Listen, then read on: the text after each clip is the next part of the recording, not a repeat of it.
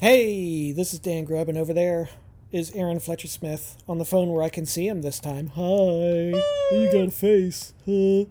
And this is the Dan and Aaron Like-O-Rama. Music! I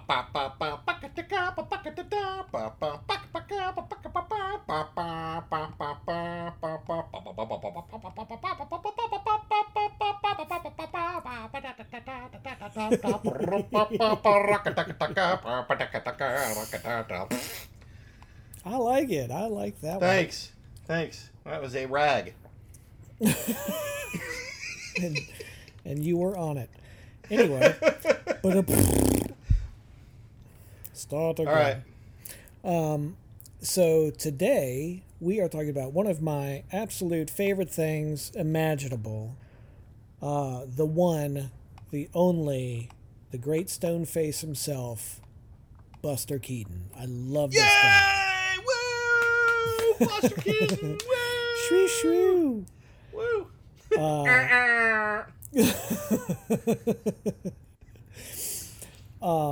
So Buster was one of the biggest silent comedians.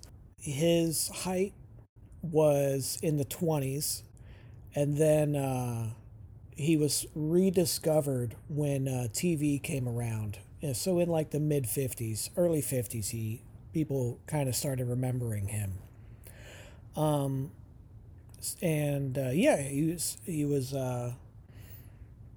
He was just enormously funny. And So, I want to interrupt for a sec. So his timeline is silent film 20s and 30s, and then later on gets rediscovered again 50s?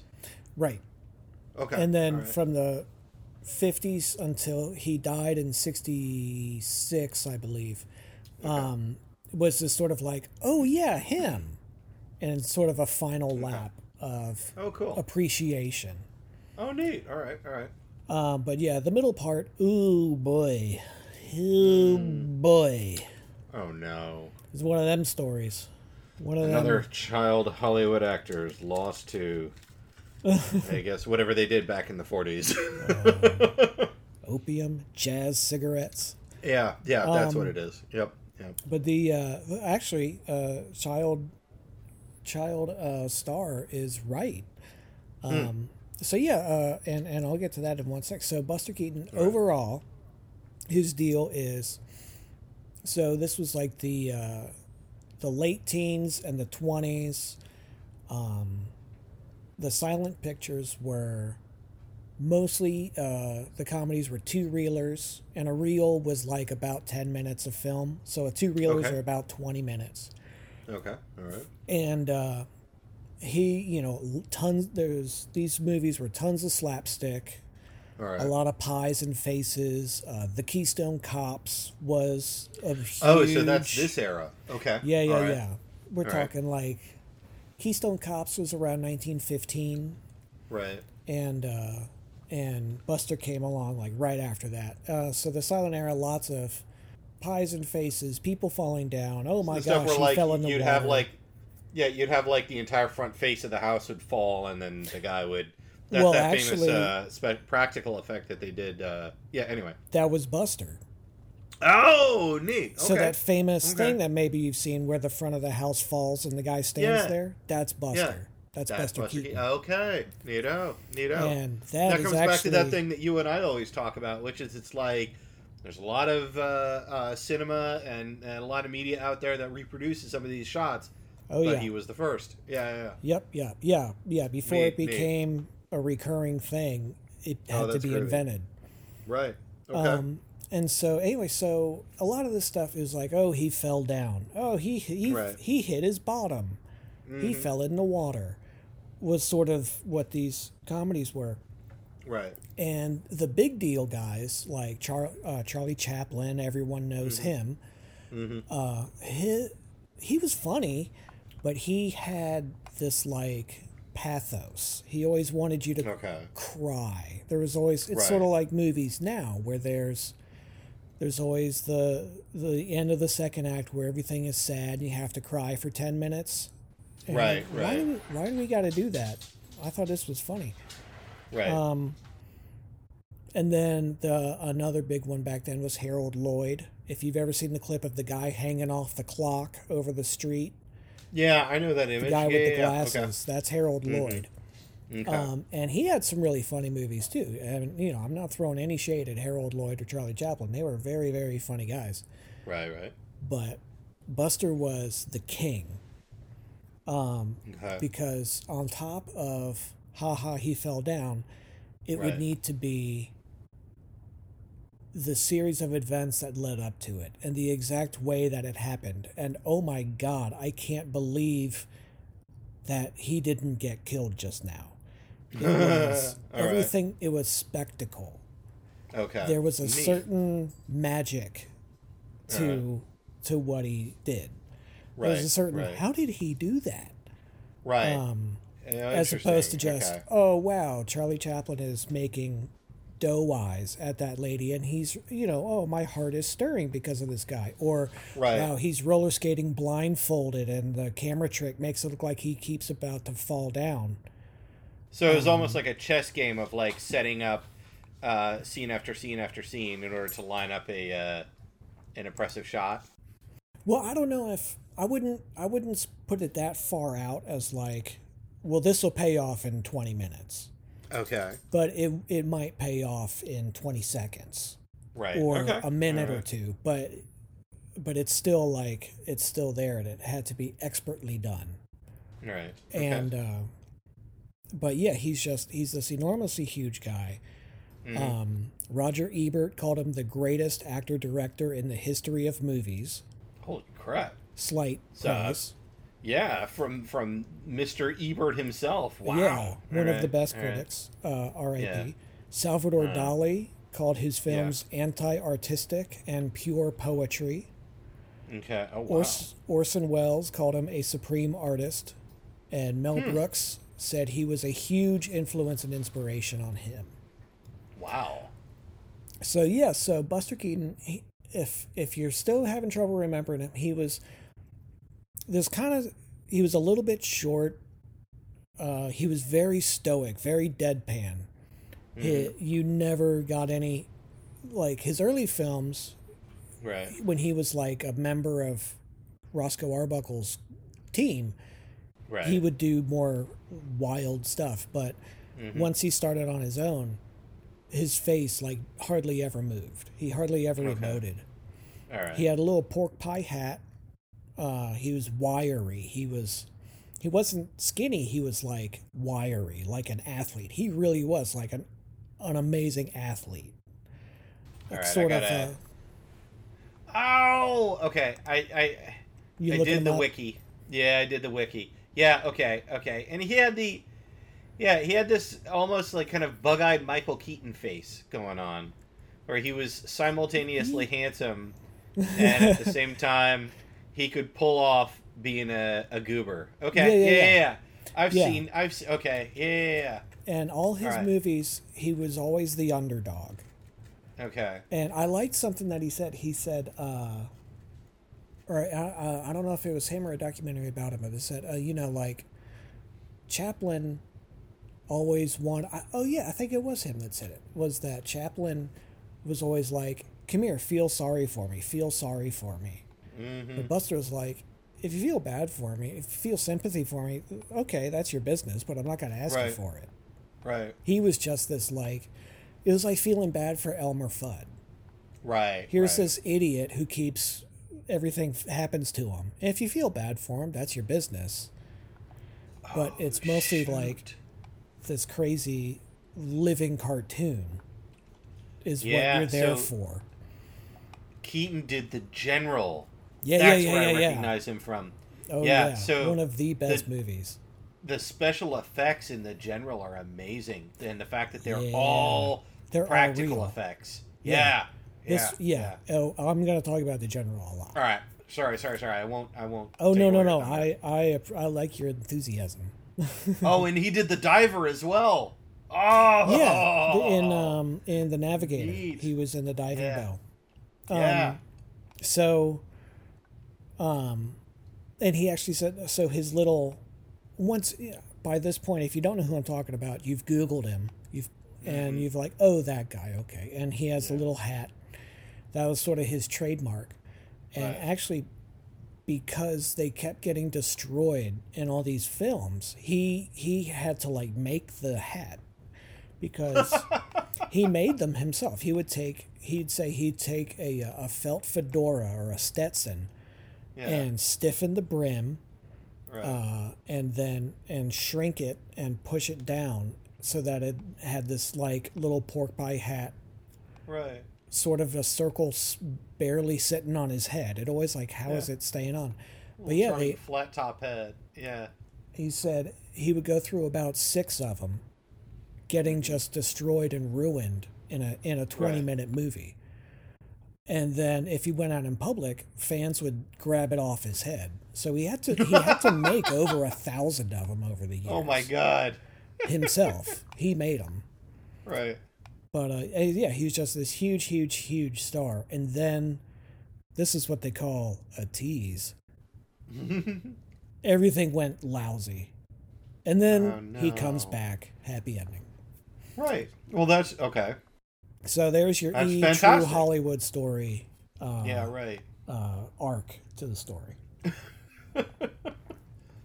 So beloved silent film gang until everything went wrong. Yeah, the Danny Bonaducci phase. Yeah, right. And so this is the part where the Ken Burns, yeah, right. And the old, crappy tintype photos fade in. So he's born in 1895 in Kansas, Joseph Keaton. And his parents, Joe and Myra Keaton, are vaudeville performers. Oh, neato. Okay. All right. His dad, his mom's folks had a medicine show. So like before vaudeville, it was medicine shows. Okay. All right. And their medicine show, she was involved in that, and that's how she met his dad, Joe Keaton. Okay. And she was a musician, and she was billed as the only lady saxophone player in the world. That was okay. But yeah, she played the saxophone. Because any other woman that picked up a saxophone and played it, immediately the men ran over and they were like, no, this is a man's instrument. Heaven's sake. How dare you? What are you going to do next? Wear pants? Ah! It's obviously a man in disguise. Right, of course. And his dad was a sort of slapstick tumbling comedian. And so they did their show, and Buster comes along, and the various stories embellish this, because his dad, Joe Keaton, owned a medicine show with Harry Houdini, of big giant deal fame. But this is before he was a big giant deal. This is when he was doing a medicine show in the 1890s. Okay, so wait, it's the dad or it's Buster? The dad, Joe Keaton. The dad. Yeah. Okay, so Joe Keaton had a show. Harry Houdini had a medicine show together. That's awesome. And that's so cool. And when Buster was a little kid, Houdini taught him how to get out of straitjackets. Oh, neat. Right, setting him down the path of, okay, if I can do this, then I can do any sort of practical effect on my and movies. Okay. I mean, he's this little kid who's hanging around vaudeville shows and Odeons and everything. Right. So he's hanging out with dancers and singers and comedians and jugglers. And this is, vaudeville days. So there was, plate spinners and animal acts and any sort of dumb act you can think of. Yeah. Fred Allen was a huge comedy star, and he started out as a juggler. And that was always the I don't even know Fred Allen, but I'm gonna. Anyway, he was a big radio guy in the 30s and 40s. Okay. Fred Allen was funny. His scripts were always lousy. Okay. And stupid, corny jokes and crappy characters. But what made Fred Allen really good... Sounds like I'd love him. What made Fred Allen really good was his ad-libs. Okay. Because he would sit there... Well, now I think that we need to go see who's here in Allen's Alley. He had this real nasal voice. Okay, all right. But his ad-libs... That was that whole era, though. That was that, like, that even in that era, they were era. like... The other radio comedians did imitations of him. It was like, Jack Benny saying, "Here, hand me a clothespin." Right. Now I'm doing Fred Allen. Okay, so, all right. Oh, interesting. he was definitely... So that's interesting. So Allen kind of almost set the tone for what is kind of the most memorable version of the voice from that decade, from that 1920s, 1930s era of radio. Interesting. Kind of, but, what you're thinking of more probably is the sort of very energized newsman. Okay, we're gonna go da. But this was Fred. It was like a very nasal, very annoying voice. But anyway, so Fred Allen's ad-libs were great. I don't know how. I forget how we got over to that. But anyway, you were talking about Buster, how he was a juggler. His dad. Yeah. Fred Allen was a juggler. Buster Keaton was growing up in vaudeville shows, vaudeville theater folks. Right. And so he's this baby. Okay. And as I was starting to say, the story gets exaggerated, and he sort of turned his own story into a little bit of a legend, as people are wont to do, especially in the old days, the old golden days. They put him in a straitjacket. Takes a break from drinking his bottle, pulls the straitjacket off. Ta-da! Houdini's like, that kid, I want to hire that kid, even though he's a baby. Put him in the act. Anyway, sorry. No, you're not far off. Oh, nice. Yay! The most exaggerated version. I ad-libbed bullshit, and I'm mostly right. The most exaggerated version is that when he was 6 months old, he fell down the stairs and fell down a whole flight of stairs and didn't cry or nothing. He just shook it off. Right. And Harry Houdini was there, and he said, "Right, well, that kid's quite a buster." Yeah. Okay. Nice. And he was saying back then a buster meant like a fall, a tumble was a buster, and so he's like, that kid took a buster. Yeah. He was probably more like a year and a half old, and it was not Houdini, but he was, a family friend, and him and the dad owned a show together anyway. So it's and it's one of those where it's like, why not? Storytelling. It's right. Got and it. you start to believe your own BS. Yeah. So Lord they knows noticed I do. this. So the parents noticed this, like, wow, he can really take a fall. Right. And so fast forward a couple years later, he's about 4. Again, sometimes he's 3, sometimes he's 6. Sounds like he was about 4. Okay. And they put him in the act. When they graduate from medicine shows to vaudeville, now it's the 3 Keatons. Right. And can I ask you something real quick? Yeah. When you say the medicine shows, is that now my guess is that you're talking about it's like 1, 2, or 3 traveling performers doing a show that's funded by so-and-so's Miracle Tonic or something like that. Is that what it is? Or yeah, okay, pretty much. All right, okay, all right. And it's stage, right? There's no TV at this point, right? No. This was 50 years before TV was invented. Okay. This is the 1890s. So it's all stage. It's all stage shows. It's like blah blah blah blah. Here's our hilarious act, brought to you by Fred's Miracle Elixir. Not even brought to you by. It's, hi, I'm Fred, and if you buy my Miracle Elixir... Oh. Yeah. Oh, so this is snake oil salesmanship. Oh, yeah. Holy absolutely. Shit. This is sort of the end Holy of that. Crap. This is the end of that era of the guy standing on the back of the cart. That's amazing. The back of the wagon, peddling. Oh my God, that's so cool. Peddling his patent medicines and his miracle elixirs. So cool.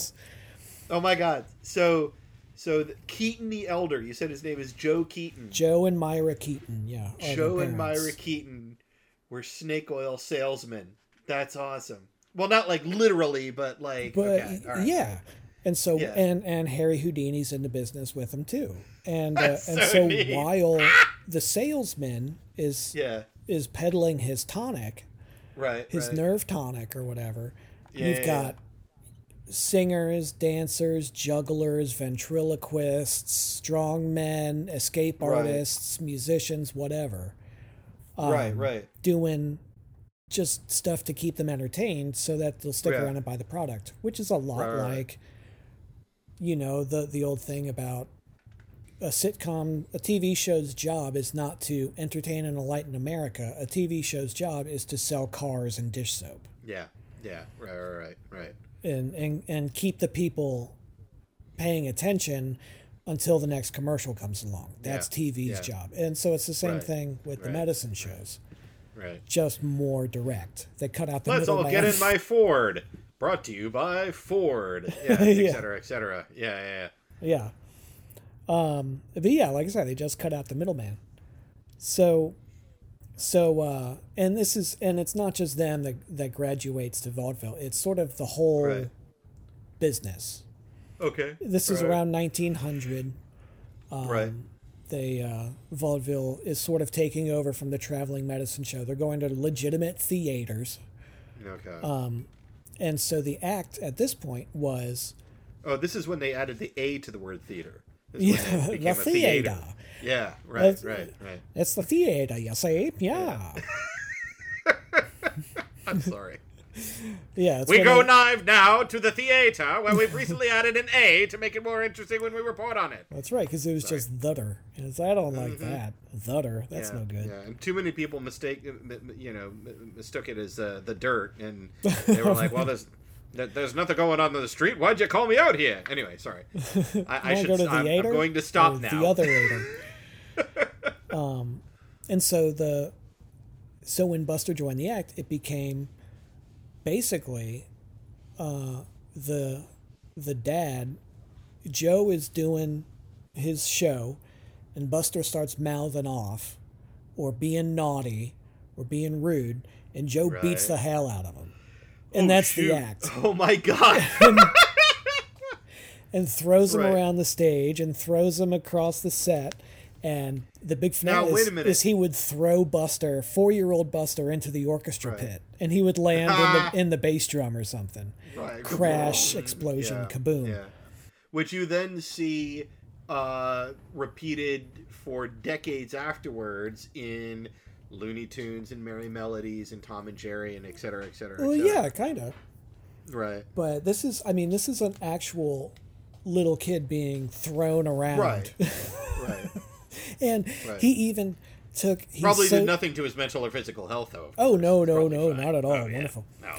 And he sewed a handle onto the back of his clothes to make it easier to throw him around the stage. That's awesome. Hey, Dad, you choked me in the last one, so I went ahead and added a handle. Yeah, it's a little bit easier to throw me. Hope you use it this time. But and people would call child protective people sometimes. They would call the police on them. And at least once, Buster had to go down to the police station and take off his shirt and see, I'm not bruised. No bones are broken. I'm okay. Because he knew, it's all part of the act. He learned from infancy how to take a fall. Right. And you just, go limp and you'll be okay. I gotta ask, with the fact that you got Joe Keaton and Buster doing the physical stunts like that with the dad raging at the kid. Yeah. Now, I know that's a pretty recurring trope in TV and to a lesser extent cinema, but it seems to be a thing that TV is really loved. And they don't, less so the Honeymooners, but, you can kind of trace little elements of it. But where I was trying to go with it is like Homer strangling Bart. That's exactly it. Yeah, and Bart is Homer strangling Bart, but instead of strangling him, he throws him.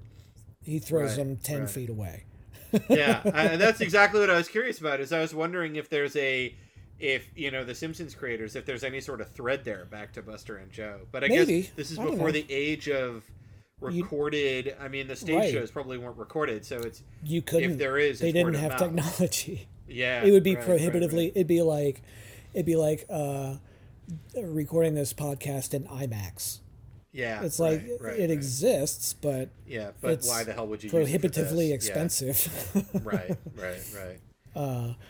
I don't know, man. I mean, I could see getting you and I up on a 270-degree wide stage. Mm-hmm. You know, that very important. Yeah, 180 degrees ceiling. Yeah, semicircle. Yeah, exactly. Absolutely worth every dollar. Yeah. Anyway. But yeah, so he knew how to take a fall. He didn't get hurt. So that was on the job training. And the other thing that it learned him was his deadpan face. Because they found out sort of through trial and error, he would have fun. He thought this was a fun game. He's a little kid being thrown around. I remember when my daughter was little, she would beg me to throw her on the bed and throw her on the couch. And it's that sort of thing, except instead of cushions, it's a wooden floor. But, but he loved it, and he thought this breaks was the fall a little bit less easily than the pillows, but the fun's there. There's that moment of time where gravity does not have an effect on you, where it's fun. It's the coming back to Earth part that's probably a little bit less enjoyable for Mr. Buster. All right. But yes, and he so he's having fun, and he learned early on that when he laughed at the fun he's having, the audience didn't laugh. Because they're like, oh, he's just goofing. Right. This is dumb. And but he's 4, so he's starting to develop a very keen idea of stage presence. Yeah. But if he stayed deadpan, huge riotous laughter. Neat. That's fantastic. He also learned this because, here's a Buster quote. If I should chance to smile, the next hit would be a good deal harder. Oh. So, his dad would help in the... Yeah. Oh, dear. But yeah, so they... you didn't bring in as many laughs as last time because I saw you crack a smile, so I'm going to give you something to smile about. Yeah, exactly. Exactly, okay. Yeah. Yikes. But yeah, generally... And Buster said this till the day he died. Generally, it was great times. He loved it. And yeah, he just had a good old time. Awesome. So that act goes on for about 10 years till he's about 15, something like that. Then he starts going out on his own in acts, and he's just getting started. World War I hits. He goes and serves in France for about a year or something. He comes back, and he hooks up with another hugely, wildly wonderful silent comedian, Roscoe Arbuckle. Better known as Fatty Arbuckle, but Fatty he hated that name. Hated the name Fatty. So, and so recently, people have dropped calling him Fatty, and they generally call him Roscoe Arbuckle. Okay. So Arbuckle he was one of the Keystone Cops, and the big deal producer studio guy Schenck, Max Schenck I think is his name, gave Arbuckle his own studio. Said, "You're great, go make some pictures." I'm gonna come off as a jerk when I say this, but this is Fatty Arbuckle as in overweight, kind of built like a tank Fatty Arbuckle. So it's like the name at the time. It's an accurate name. Yeah, right. All right. Yeah, it's accurate. Right. He just wasn't a fan of it. Yeah, right. Well, Yeah. As a fat guy, I'm totally with him on it, but at the same time, it's like, now that I'm looking at the images of it, it's like, okay, got it. I mean, you could, if they named me Beardy McCrooked Teeth, I'd be like, yeah, it's accurate. Yeah. But maybe I don't call me Beardy McCrooked Teeth. Yeah. So that's why I'm crediting you on all of our SoundClouds from here on in. Crooked Teeth Studios. Yeah. Beardy McCrooked Teeth and Babyface Beard Man. Yeah. So Of a Arbuckle, Crooked Teeth Beard Man production. Sorry. Sorry, I'll shut up. so Arbuckle is this wonderful, wonderful comedian. He's sort of the 1910s version of Chris Farley, where Yep. yeah, he's a big guy, but that's not his shtick. It's not like, oh, fat guy, get it? He's really agile, and the stuff that he can do with it was not the case of him being overweight. It was a case of what he could do with it. Yeah, the way he threw himself around was amazing. Right. It's like if you put a tutu on a football player, like, wait, what? He could do that? Right. He had the moves of an expert dancer. Right. And it's the charm that comes with doing that kind of juxtaposition of overweight dude doing very nimble things. Yeah. And he was very expressive face. Very good silent acting. He had the charisma that came with that. God. And a lot of his stuff, just about all of Buster Keaton's films and an awful lot of Roscoe Arbuckle's are on YouTube. Just Google them, because a lot of them are out of copyright. Yeah, I saw that the Navigator and the General were on there. I'm totally going to watch those again once we're done with those. But yeah, do yourself a favor. Go, take a day and watch Roscoe Arbuckle movies, because he's great. Yeah. And that's where Buster Keaton started. The first one was one called The Rough House. That's his, film debut. And he came in for this one joke where he comes into to Arbuckle's store to buy some molasses, and oh no, the molasses went in his hat, now it's on his head, and oh, his shoes stuck on the floor in the molasses. Oh man, this happened. Oh my gosh, all those things are happening. And I could swear that you and I have probably seen that as part of all of the kind of 90s era stock footage reused video reels that we've talked about. Because I know exactly which image you're talking about, where the hat goes on the head and it drips down the side. Oh, no, this is a different one. Yeah, okay. And Arbuckle lifts his hat goodbye, and Buster tries, and it's stuck. And hey, wait a minute. Oh, okay. All right. And then it caps off with somehow he's heading out towards the door, and he turns around, and Arbuckle has thrown a bag of flour, and he turns around right as it poofs in his face. There's 5 pounds of flour right in the kisser.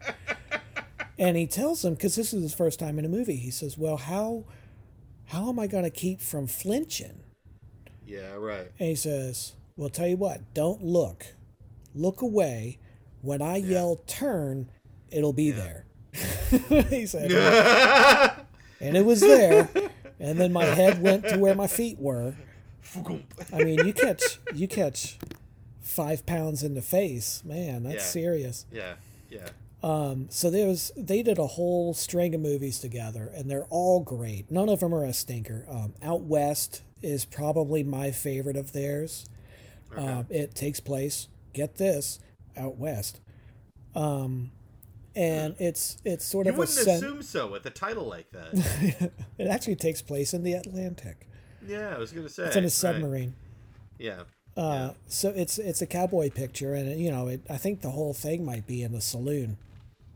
And there's a big gunfight and I like my favorite part is there's the town tough guy, the town baddie. He's mouthing off this big long string of how he's gonna shoot everybody and lick everybody and beat up everybody. And Buster gets behind the bar and hits him on the head with a beer bottle, and nothing happens, and he keeps talking. And he goes, oh. So he picks up another, a whiskey bottle and hits him on the head, and he keeps talking and talking, and he tries it, and he hits him on the head again and again and again. And he hits him. It feels like about 100 bottles in a row hitting this guy. It's one of these things. Nice. It shouldn't work. It should be really dumb, but he's so... Right. The thing about Buster's acting is silent pictures are kinetic. They're very go, go, go, go, go, go, go, go, go. Everything's fast-paced and crazy. Everything, it feels sped up, even when it's not. Yeah. And Buster's very slow.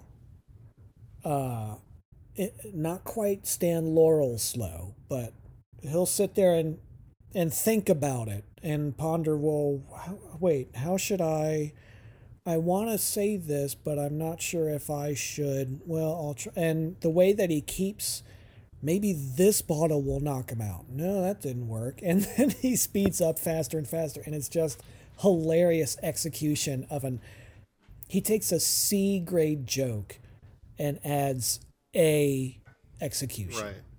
And sells the hell out of it.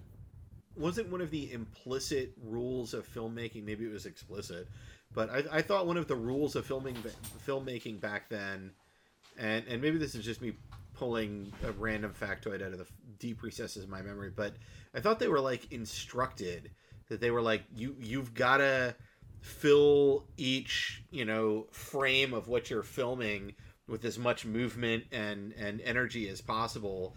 Otherwise, we're not going to fund you. Everything has to be moving. You have to have as much moving bits to this. This is motion picture, so make sure everything's moving. Damn it! Well, I could swear that was like one of the rules to. Yeah, it was more of a trend than a rule. Okay. I wouldn't say there was like a quota, but definitely the trend was, and this was the early days of cinema, and so it was very new, very exciting. Right, so you had a lot of action, a lot of stuff, a lot of movement, but you also had, if you look at, Birth of a Nation, which is, notorious for, I don't know, saying the Klan was awesome. Maybe don't do that.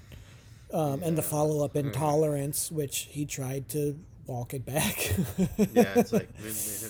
But, maybe we don't do this. But, for all the frenetic, kinetic scenes, there was also slow, Wagnerian, tragic, still scenes where they just stare into the camera dramatically, melodramatically. Right. So, but yeah, it was very, because you didn't have voice and sounds, you had an organist or a piano player in the theater. And you only had pictures and the occasional sentence of text. Everything. I forgot about that. That was the other wild thing, was that there was no, because you are literally a silent film, it's the film and the sheet music. And and half the time you didn't such even a wild other era. It was like some guy or some lady just improvising. Right. Now the bad guy's coming. I'll go to a minor key. Right. Just sort of making it up. That's so cool. But yeah, and so there's a lot of the same way that opera is over the top because this person way over there has to convey the emotion to the back of the theater. Right. Those silent pictures, it's very melodramatic, the acting. Yeah. It's very hammy because you have to convey. You don't hear, "Oh my God, this is horrible." Right. You just see a person going up, and they have to sell it. That's the other neat thing about, like, in going back and looking at the images of both Buster Keaton and Arbuckle, the one thing that I had forgotten about that I basically kind of remembered in a flash as I was looking at the Google images is that those actors would really pronouncedly do their stage makeup around their eyes and around their lips and stuff like that, because, and I started to recall, it's like, oh, that's right, because A, you're dealing with the fact that the film quality is not that good at the time, right, and then B, you're talking about the fact that this may not be getting projected up on a giant unilaterally flat piece of screen. This might be on somebody's bed sheet out in the middle of nowhere in, right, podunk, stagecoach town. Right. For sure. That's such a wild, different era of film. And it's so the cool. makeup was very, very gothic. If you think of 90s goth kids, it was, very, very, for the white actors anyway, which was most of it. There were black movies, but they were only for black audiences, basically. But for the mainstream white audiences, the idea was essentially to make them look almost cartoonish so that they stood out regardless of where the film was being I guess projected. Everything had to be exaggerated so that it was easily readable.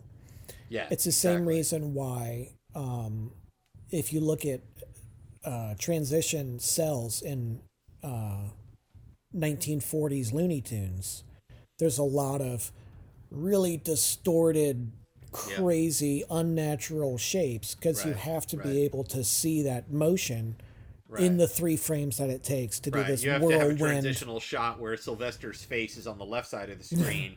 All the way to the right of the screen and on the right side of the screen. And there's a nose in the middle that's an oval. Right. And Right. So yeah, it was just that it had to be exaggerated for the eye to capture it. Right. And the same thing like you were saying about the film, because of this film, the way that stuff photographed, a lot of the makeup that looks white in real life was like kind of green. Yeah. So you had these people walking around with like green makeup on so that they would photograph white. Oh, interesting. Because of just the way that the film worked. Yeah, it was wacky. Okay. All right. That's wild. Yeah. But yeah, so Buster and Arbuckle, they had a whole bunch of good stuff. Another good one is Backstage had a good gag. It's the two of them they're working in a theater. And they're getting ready for the next show, and they put up a poster. There's a sliding barn door on the back of the theater, and one of them puts up a poster, and the poster says, "You must not miss," I got it written down, "You must not miss Gertrude McSkinney, famous star, who will play the little laundress, first time here tomorrow at 2 p.m. So it's this big long notice. Right. And he goes inside and he slides the door open, and the door covers up most of it. So it's kind of like a Mad fold-in in the back of Mad magazine. So the door covers up 2/3 of it. So that says, "Miss Skinny will undress at 2 p.m. And there's this guy in the street, ooh, and he runs in to buy a ticket. You know, just little stuff like that. There's one in the garage. He's being chased by a cop because a series of crazy things happen, and he loses his clothes. They get thrown away or cut off or something. And he runs by, and he runs by a billboard with a Scotsman on it, and he cuts the kilt off the billboard and puts it on and stands there so he doesn't get arrested. And then he turns around and walks away, and you see his boxers. And he goes and gets them. It's just stupid. Goofy stuff like that. Just because of course that will work. Yeah. Oh, super fun. Yeah. But and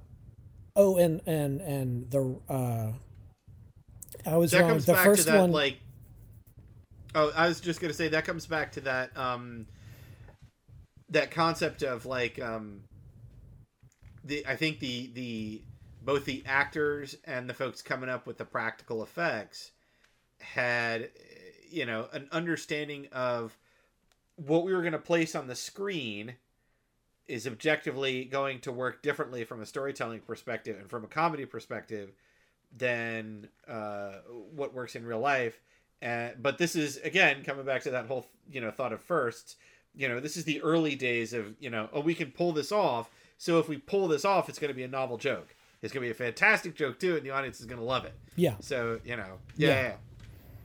And I did misspeak earlier. The first movie he was in was not The Rough House. It was The Butcher Boy. Okay. For all you pedants out there who don't add us. As I put in every episode, don't add us. Yeah, please don't add us. We know about 75% of this, and the 25% we're like, Usually it's like the day before it posts, I realize, oh crap, we said this.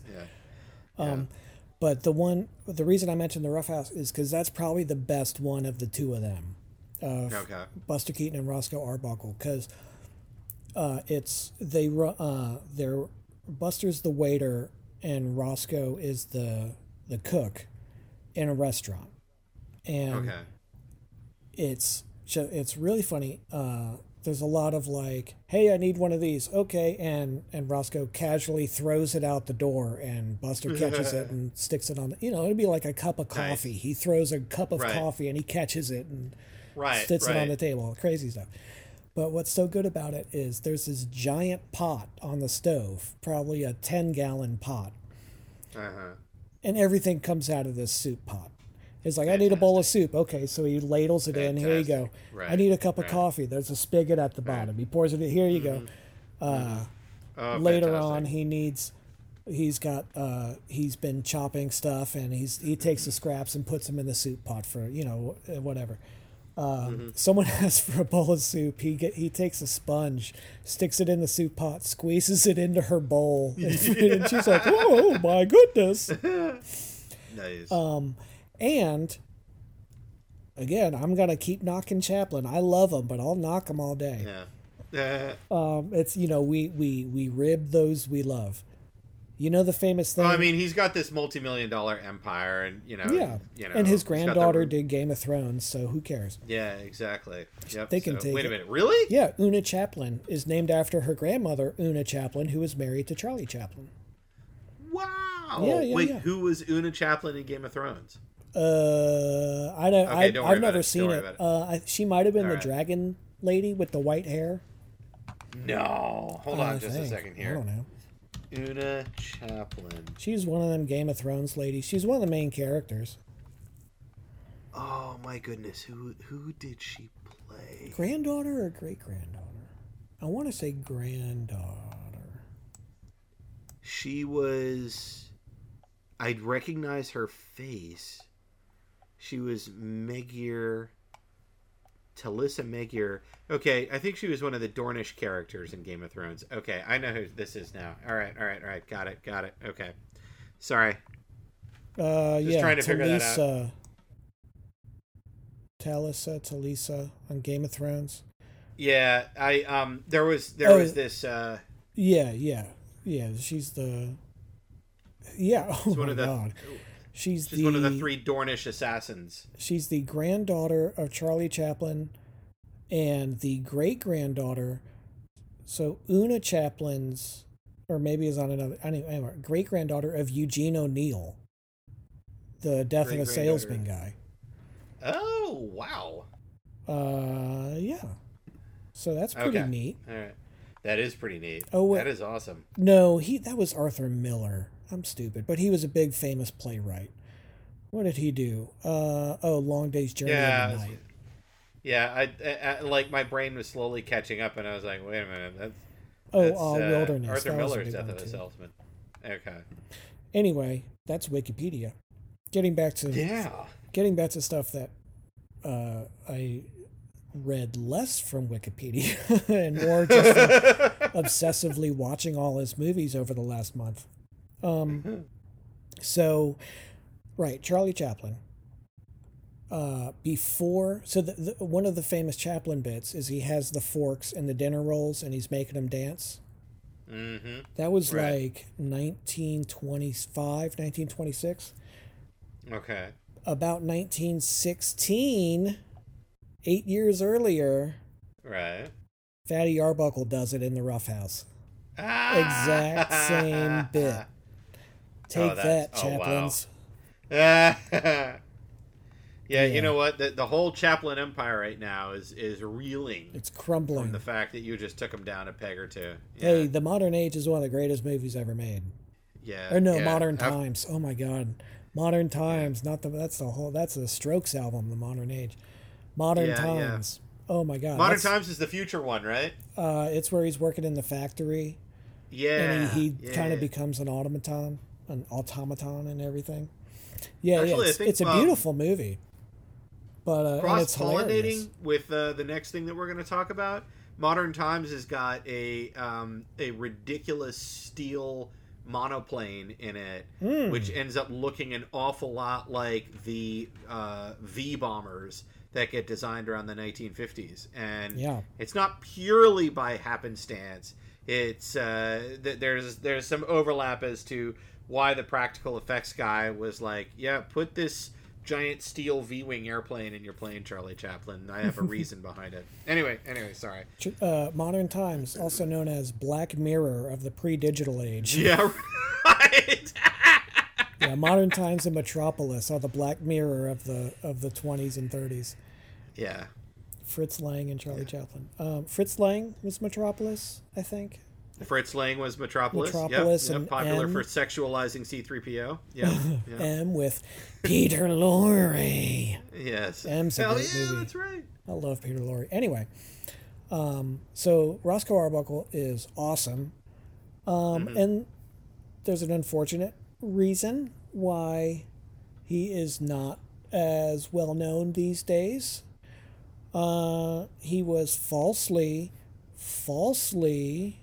accused of rape and manslaughter in 1921. That came up in the wiki, and I wasn't going to say it. I figured you would hit it. Yeah. Oh, wow. So there was a party, and someone, a woman, was saying her stomach hurt, and Arbuckle was like, "Are you okay?" And he was rubbing her stomach, trying to help her feel better, and it ended up being like a burst kidney or a liver infection or something like that, some kind of organ problem. Oh, dear Lord. And she ended up dying a few days later. Holy shit. Yeah, it was this horrible thing, but and she was really drunk, and she was sort of known. I mean, I'm not trying to disparage the victim of a horrible disease, but she was kind of known to be a drunk. And so I think it was liver damage. But I might be wrong. But Virginia Rappy. Yeah. Or Rappy. Rappy. And so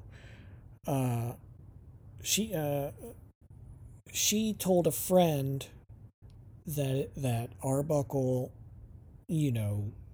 took advantage of her or raped her or attacked her or something. They did. They went to the police, and the police doctors did a check, and there was no evidence of any rape. Right. However, the story hit the papers, and it was a huge story for months. Hearst, the big newspaper publisher, who owned a gazillion.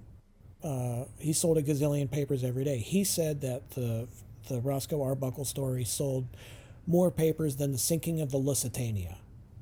It was that big of a story. Wow. It was a huge tabloid story, yellow journalism Good story. Lord. Wow. And it was one of these things where, well, here's people who were there saying, no, it didn't happen. And then here's someone's friend who said it did. So we'll include the friend's quote in the article and not include the other quotes. It was that. Because Randolph Hearst was not like the coolest guy. Yeah. Well, you know what? I will say and it's the yellow journalism period. Yeah, and it's really nice that, those in the media industry learn from that mistake, and that, we've moved on to having very pure and true objective journalism that makes sure to accurately research facts before they go to publication. Yeah. Because without that, we'd live in a very misinformed, distorted world. Absolutely. Where, media distorted the truth of the information age around us, and we had unrealistic understandings of where we are today. So I'm just really glad that, modern media learned from that mistake of yellow journalism, and that we don't have to live with it now. That's really pleasant. Absolutely. Yeah. Maybe maybe the news's main job should not be to sell soap and cars. Yeah. And just eat up time until the next commercial. Yeah. Read the AP. Anyway, this episode's Dan and Aaron Like-O-Rama is brought to you by Oh, Chevrolet. Right. Oh, right. Chevrolet. Positive. You can drive a car. Maybe a truck. Chevrolet. So. Anyway, back to you, Dan. Back to you. So, so they do 3 trials. The first 2 are hung juries. The third one is not only an acquittal, an apology. The jurors made a public apology. Be like, hey, it sucks that you went through this. It's horrible what happened to her, but no one did anything to her, it looks like.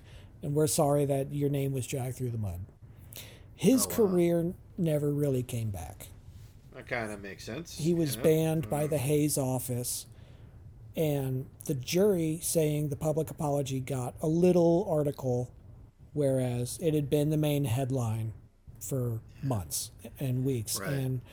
And that story... Yeah, that's like when modern media nowadays, it's like, they'll lie like their pants off, and then 2 weeks later there'll be like a little title card at the end of an episode where it's like, we apologize, but it turns out that we were wrong about X.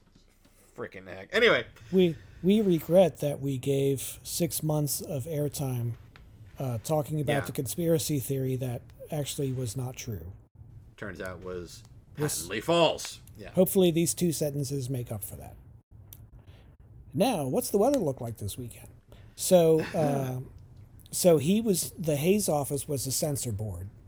Okay. And the Hayes... See, I'm sorry? I was going to ask you about that, because the Hayes office, as far as I'm familiar with it, is the office that allows you to go, "Hey!" So I wanted to make sure that, No, it's the ones that there was a distinction. They require everyone to have facial hair like Rutherford B. Hayes. That's the Hayes office. Yes. Established after the Hayes presidency. The Hayes office, right. Yes, thank you for the clarification there. Absolutely. I do apologize. Absolutely. Oh, good. He did have facial hair. I was thinking of someone else, but okay. He had a big, dumb beard. Anyway. Of course he did. He established the office. We just talked about that. Right. He had an unremarkable yet big, dumb beard. Yeah. By the way, this works way better over meat, because then I can know whether my jokes actually land or not. Yeah. You can. I have to not roll my eyes and silently cuss to myself. Shut the fuck up, Aaron.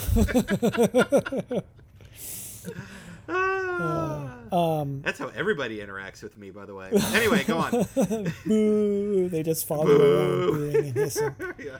Oh God, more! So by this point, Buster had gone solo a year prior to this, and so Buster testified in Arbuckle's defense at the trial, because they were good buddies at this point, and he was like, "Well, right. Yeah, obviously, no." He was this like big sweetheart guy, and everyone came out saying, "Yeah, he's this big sweetheart guy. He's a gentle guy. He's not going to do this."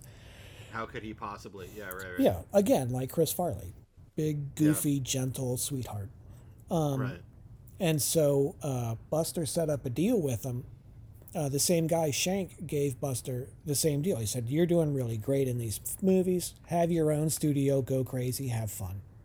Right. So in his own studio, Buster decided to give Arbuckle 35% of the profits from his new studio, and he let him work under a fake name, William Goodrich. Oh, interesting.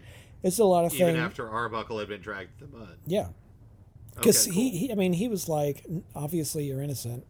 You're not like a bad dude. You've been proven innocent, and I knew that already. So you're good. And that was a thing that was common, like in the blacklist era of the 50s. There was the movie about it with the Breaking Bad Malcolm in the Middle guy. Trumbo was the story of a Hollywood screenwriter who was blacklisted as a communist, and he just wrote movies under fake names, and one of them won an Oscar. Whoops. But yeah, it's the same thing. Take that, McCarthy. Yeah, seriously. So he worked under the name William Goodrich.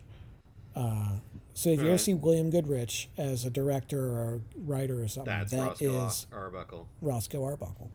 That's pretty neat. So anyway, and poor guy. So after that, the rest of Arbuckle's life was just unhappy and sad, which sucks.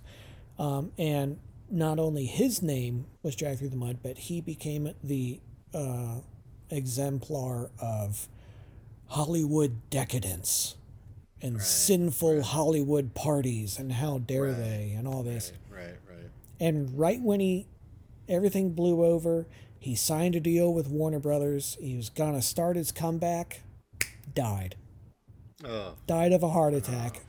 Either the same day or the day after he signed his contract. Oh, that's sad. Tragic. Roscoe Arbuckle, look him up. Hell of a guy. But we're not talking about him. We're talking about Buster Keaton. Yeah, what the hell? Why'd you talk about him for this long? My God. So I completely forgot to know. Oh my God, we're like an hour in. So he goes solo in 1920. He starts doing his own movies. He does. He has his own studio. He's the director. He's writing the gags. He's got a crew of a few guys that he loves working with.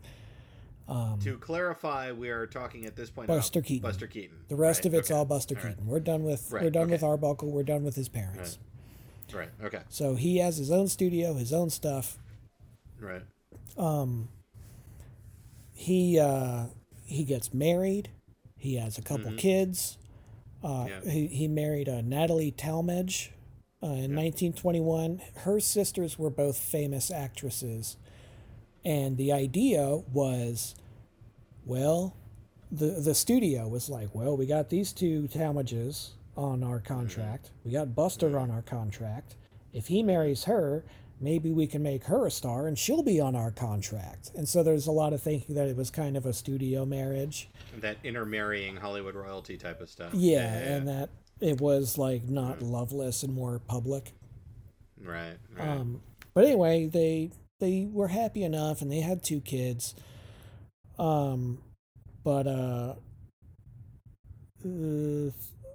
Things started to go down. We'll get to that.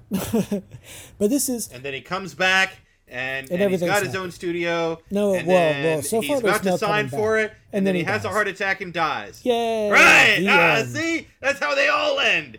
But they... so this is the beginning of the really happy part. Okay. He's his own boss. And the way that his movies are made is they think up a beginning and an end. It's like, all right, well, we'll have the guy be in this situation. Right. And someone's trying to do this, and he ends up with this happens. Cool. And then they show up at the set, and they start thinking up gags. And there's nothing's written down. Oh, that's fantastic. He didn't have a written script until the 30s. Wow.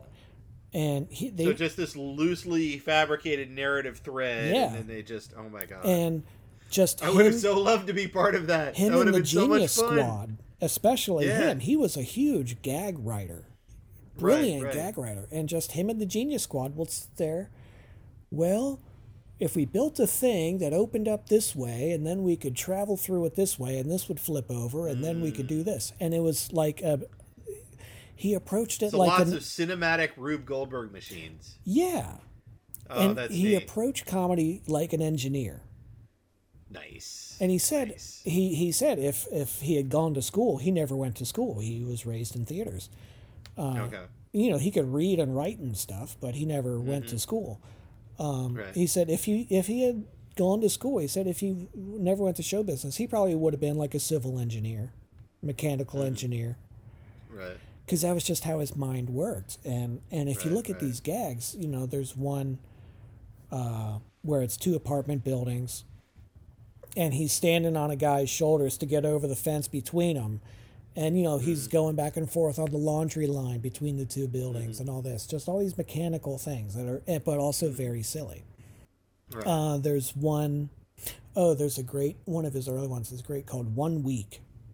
It's these newlyweds. And it was based on when he got married. Her uncles set them up this way. Here's a plot of land, and here's a build-it-yourself house. Oh yeah, they had these because things. That was a big thing back then. These house I forgot kits, about you that. order them from Sears Roebuck and stuff. Yeah. Back into the mid 1800s in the prairie days. Yeah, the frontier. Yeah, days. I see those on. Is one of the groups I'm on. Mid-century advertising has those where it's like you mail off the catalog and they send you a pallet full of wood. 1, 2, 3, 4. Yeah, and they'll have these very charming names for them. Yeah. And the price of the house, $8,000. Right.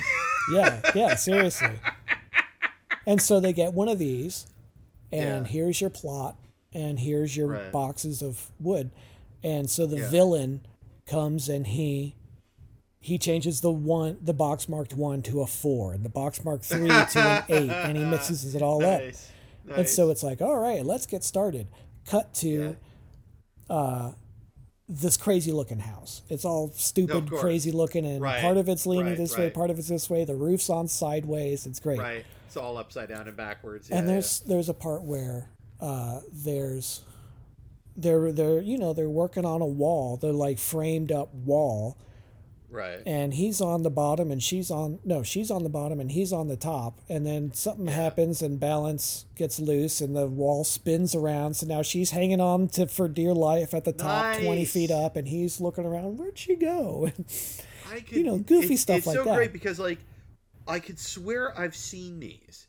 Like, I know that if I haven't seen the film in its entirety, I know I've seen these shots. Yeah. Like what you're just describing, I know I've seen that before. If you are on Twitter, there is a fabulous, if it's still around, back when I was still on Twitter, it was one of my favorite accounts called Buster Keaton GIFs. And that's all it was. It was just GIFs of Buster Keaton gags. Oh, follow that if it's still around. That now. Fabulously good time. And 1 week has one of the best endings ever.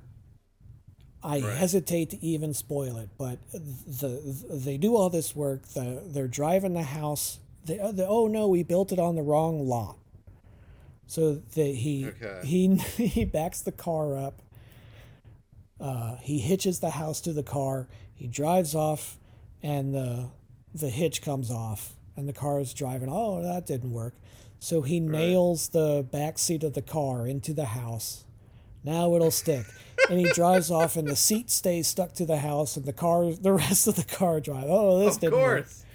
Of course. So they're going. They get the house moving, and the house gets stuck on the railroad tracks. Dun, dun, dun. No. Woo, woo. Oh, no, train's coming. No. They're going crazy. We got to get we got to get the house moving. Oh, my God. Oh, it's coming. So they leap out of the way. The train comes, and it's on the next track over, and the house is fine.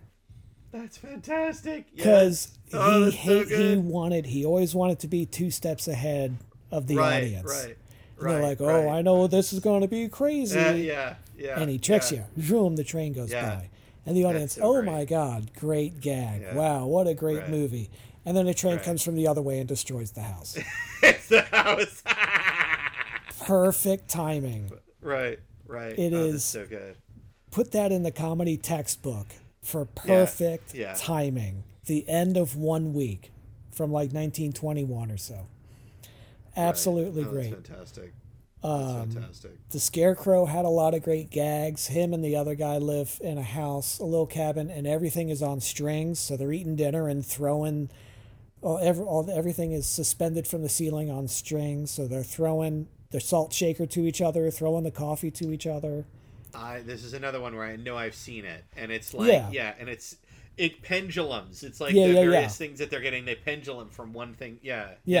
When they're done eating, all the dishes are like strapped down to the table, and the table flips up, and on the underside of it is a painting or like a Home Sweet Home or something, and it gets stuck up on the wall. It's just like that. It's like a House of the Future kind of. It's just a little charming story like that. So that's a fun one. 3 Ages was one of his first longer ones. His first feature was the Sap Head, which is really funny, and it's kind of it's almost like Trading Places. Stock market outsider bumbles his way into making a fortune in the stock market and all that. It's funny. He's an idiot, and funny stuff happens. 3 Ages was one of his next features, and that was kind of a takeoff on Intolerance, the follow-up to Birth of a Nation. Intolerance was love stories set in 4 different eras: ancient times and medieval times and caveman. I don't know what times. So this was the 3 Ages. It's Buster Keaton chasing after the woman in caveman times, Roman times, and modern times. Right. And it's generally really good. There's goofy stuff like a caveman and his caddy are going through, and the caddy hands him a club, and he plays golf with the caveman club. Oh, I could swear I've seen that. Just goofy stuff like that. Right. There's a Roman chariot with a spare tire on the back. Just, funny stuff like that. And then he switches. Right. The road gets rough, so he switches from horses to a dog sled. And he has runners on it and the dogs. And instead of a spare tire, there's a spare dog in the box in the back. Just funny stuff. It's funny and charming and silly. Yeah, right. Right. But the best part of 3 H's, he's driving down the road in his jalopy, and there's it's like an inverted speed bump. There's like a pothole that goes across the whole road. It spans the whole road. Right. And for the cut, he's driving towards you. And he drives about 10 feet, and he hits this thing, and the entire car collapses. That's fantastic. With him driving it. It moves, and then it's like the end of Blues Brothers. It just completely collapses. Where the whole thing just falls to pieces. Every last little screw and nail falls apart. It's amazing. That's the best gag ever. Wait. I'm so glad that there's comedians that throw that into... Yeah. Because every time it's like... You as the audience, you get used to the car as okay, they're driving in this, they're going to take it to their destination. It's a narrative contrivance. It's just there for the purpose of getting them from point A to point B. Oh, wait, the car's the gag. Yeah. I love that. Yeah. Sherlock Jr. is another fantastic one. Sherlock Jr., he plays a projectionist, and he falls asleep, and he dreams that he's in the movie. Oh, cute. And oh my God. This was high-tech stuff for its time. Right. In his dream, he's a projectionist. He walks up the aisle to the movie screen, and he steps into the screen. This is all one take. Okay. He steps up into the screen. Okay. And then there's I wonder if this is the first... I wonder if this is another one of those firsts. Because I know that's another trope that gets used a lot. He walks into the screen... And the screen, the theater is dimly lit, and the screen is brightly lit behind the screen. Right. This little room built behind a screen, so it looks like he's stepping into a movie. It's really some of the best lighting I've seen is this trick. And then they do a cut where the scene changes, and the thing he's standing on isn't there anymore, and he falls over. Okay. And then at that point, it cuts. At that point, he's in the movie. He's in the movie. And every time the scene changes, he's still there in the center of the screen. But now he's in a new scene. And oh, that's so cool. The way they did it, the first couple, they built it into this theater. And then the rest of it, they had to cut out a rectangle that fit that exact proportion and double expose the film. And then film down through the rectangle. Oh, wow. So they had it blacked out for the theater and just shoot 2 minutes of theater. Right. And then have that little thing cut out and filmed through that. And so that you could layer it too. And and Buster would stay in the same position in the same part of the screen, but it goes from a garden. Let me see. It goes from a garden to a busy city street to a mountaintop to a jungle with lions to a desert to a seashore, and he's out on a rock in the ocean, to a snowdrift, and then back to the garden. And if he's the type of perfectionist that you're describing, he's the type of person where he's like, okay, I got to stop moving, move everything around me so that we're ready for the next shot. Oh, there's no move everything around me. It's we have to get in a car and go to a different place and film it. And then I was standing like X. Yeah. I was standing like this. They had to use surveyor's tools to line up the shot just right.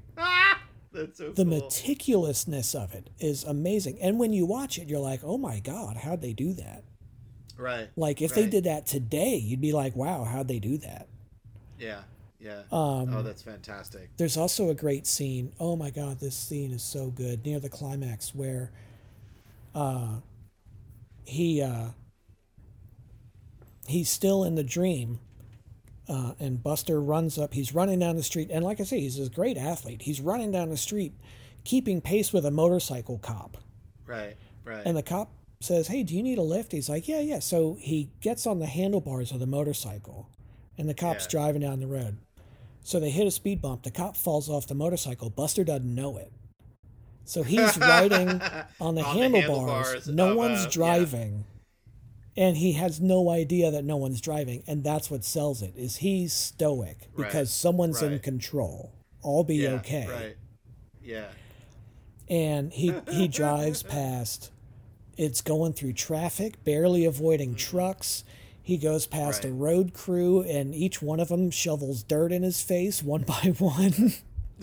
And I'm assuming he's still gray-faced through the whole thing, right? The Great Stone Face. That's him. Right. There's they're going over a bridge, and there's a gap missing, and he's kind of okay. Here's this gap, and 2 box trucks pull up just right so the motorcycle goes over them. Oh, it's awesome. Amazing.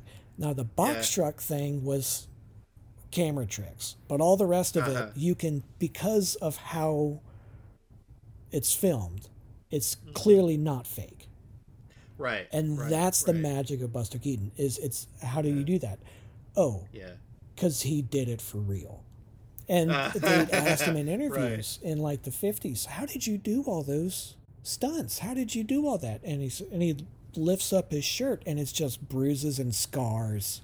He's just covered in scar tissue. Yeah.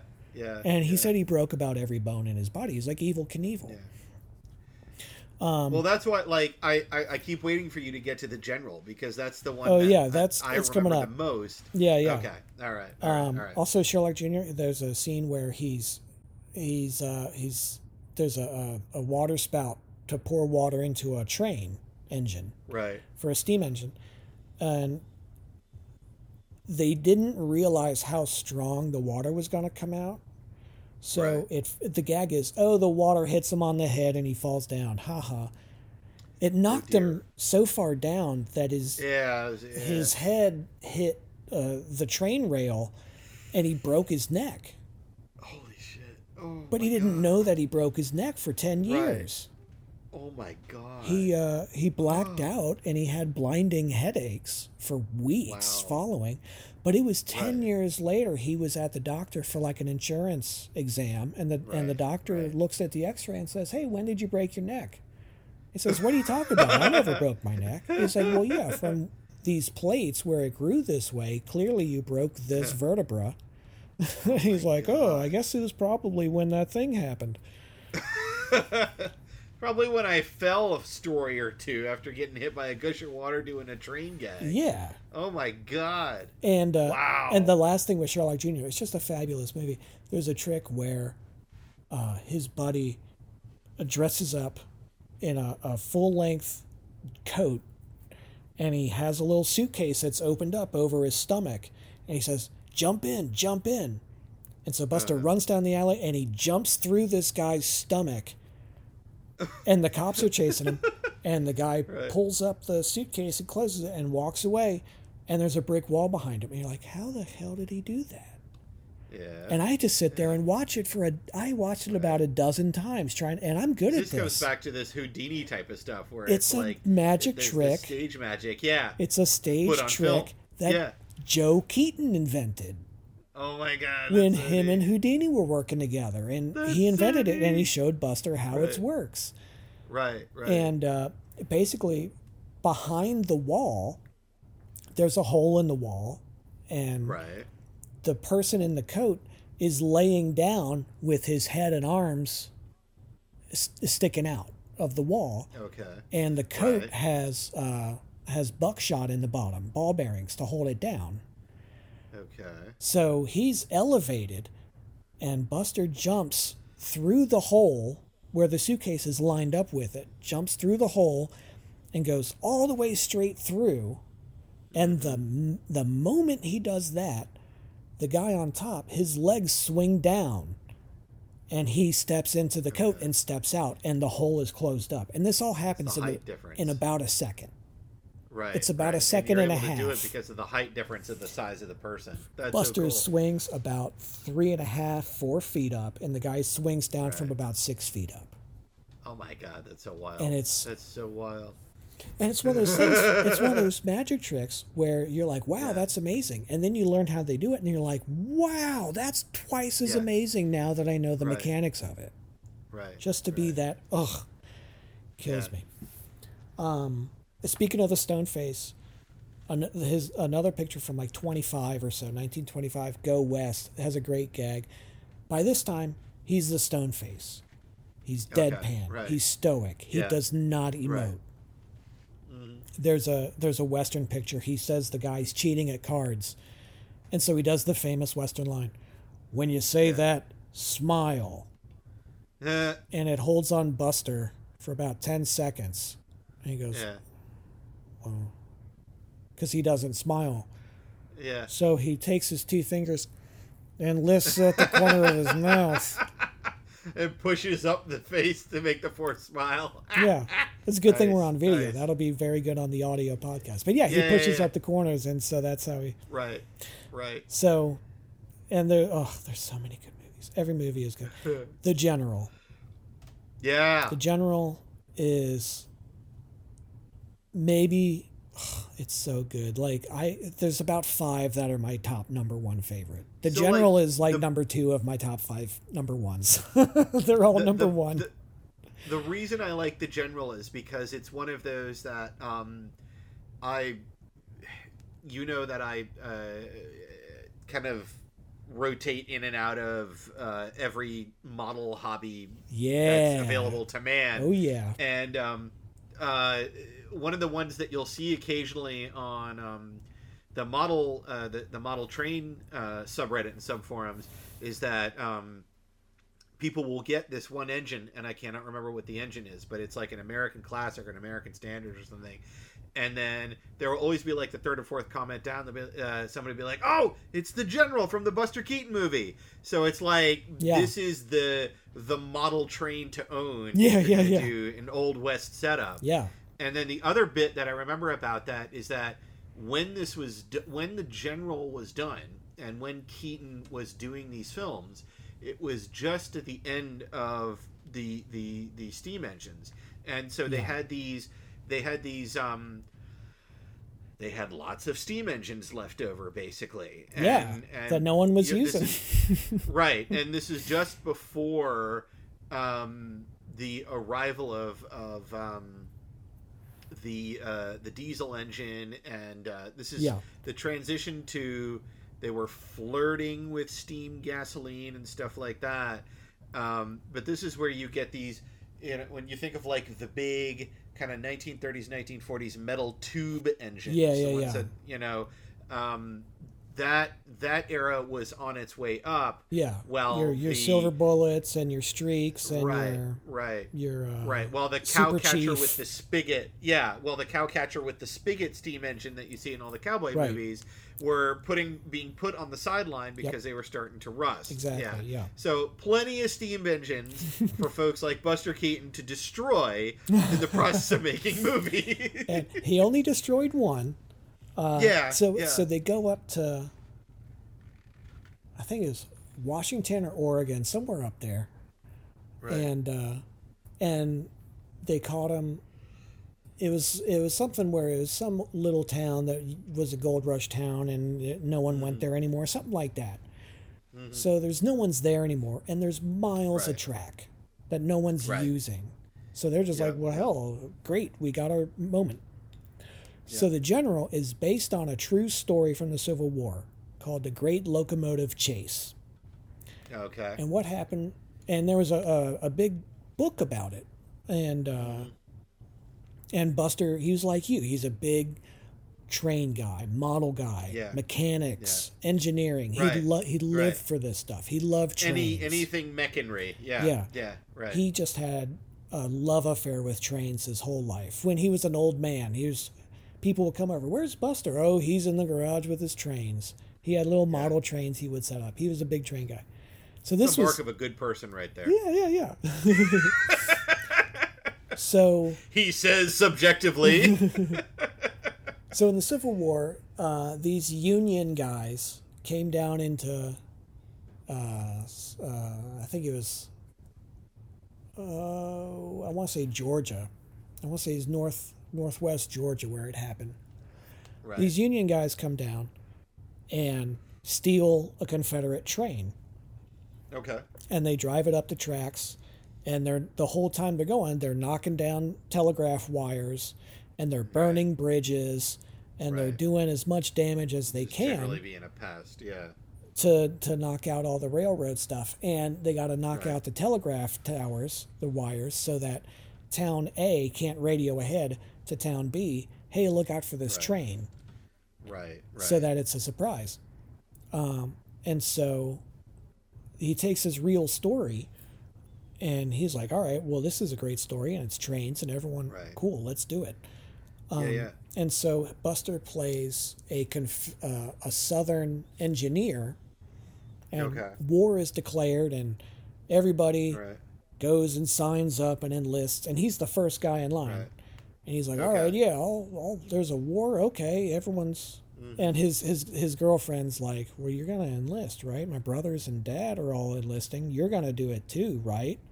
Yeah. Oh, yeah, okay. Yeah, of course. Sure, yeah, because it's Buster Keaton. So he runs. Like, yep. Because he wants to impress his girlfriend. So he runs, and he's first in line, and they say, all right, well, he's like, I'm here to enlist. He goes, what's your job? I'm a train engineer. He goes, oh, well, this guy's a train engineer. We need him. And he's like, sorry, buddy, we can't use you. So he's all sad and dejected, and his he's like, I tried, really. And it's like, oh, you're a liar. Get out of here. Boo. Right. So he's just all sad. And so it's like a year later, and he figures out that this train was stolen. And so he's like, now's my chance to be the Southern hero. Right. And this, keep in mind, this was the 1920s, where people were like, yay, Confederacy. There was a resurgence of Confederate love. Buster actually said the book it's based on was written from a Union perspective, but he didn't think, he said it was easier to sell it with the Confederate protagonist than a Union guy. Right. Just because it was the 20s, so, Yeah, well, this is also virtually 100 years ago. It was 100 years ago. Coming out of the 1850s, 1860s, and into the 1920s. Hey, let's put up a bunch of statues of Confederate generals. Right. Yeah, let's do that. That's cool. So anyway, this is a train movie. I will say... Yeah, let's go back to the train part of this. I don't even want to call it politics of the war, but the reasons for the war doesn't factor into this movie at all. Right. There's no... The South is right. It's just red versus blue. It's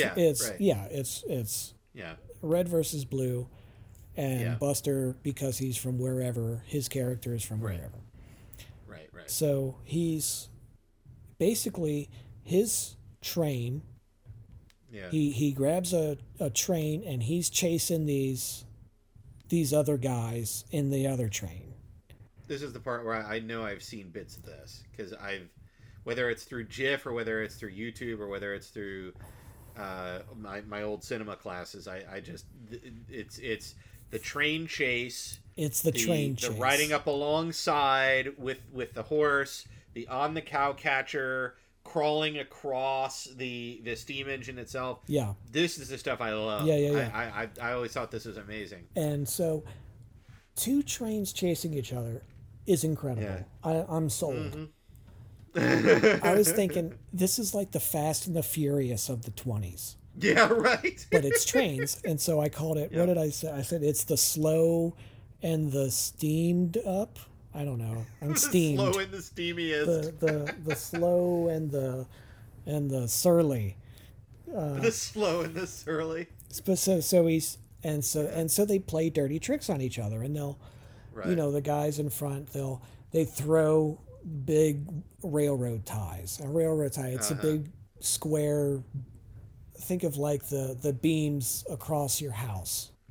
Right, like that. A giant I-beam. Yeah, throwing those across the tracks to slow him down. So he go, and he's sitting on the cow catcher, and he picks one up, and he throws it so it knocks the next one out of the way. It's a really cool stunt.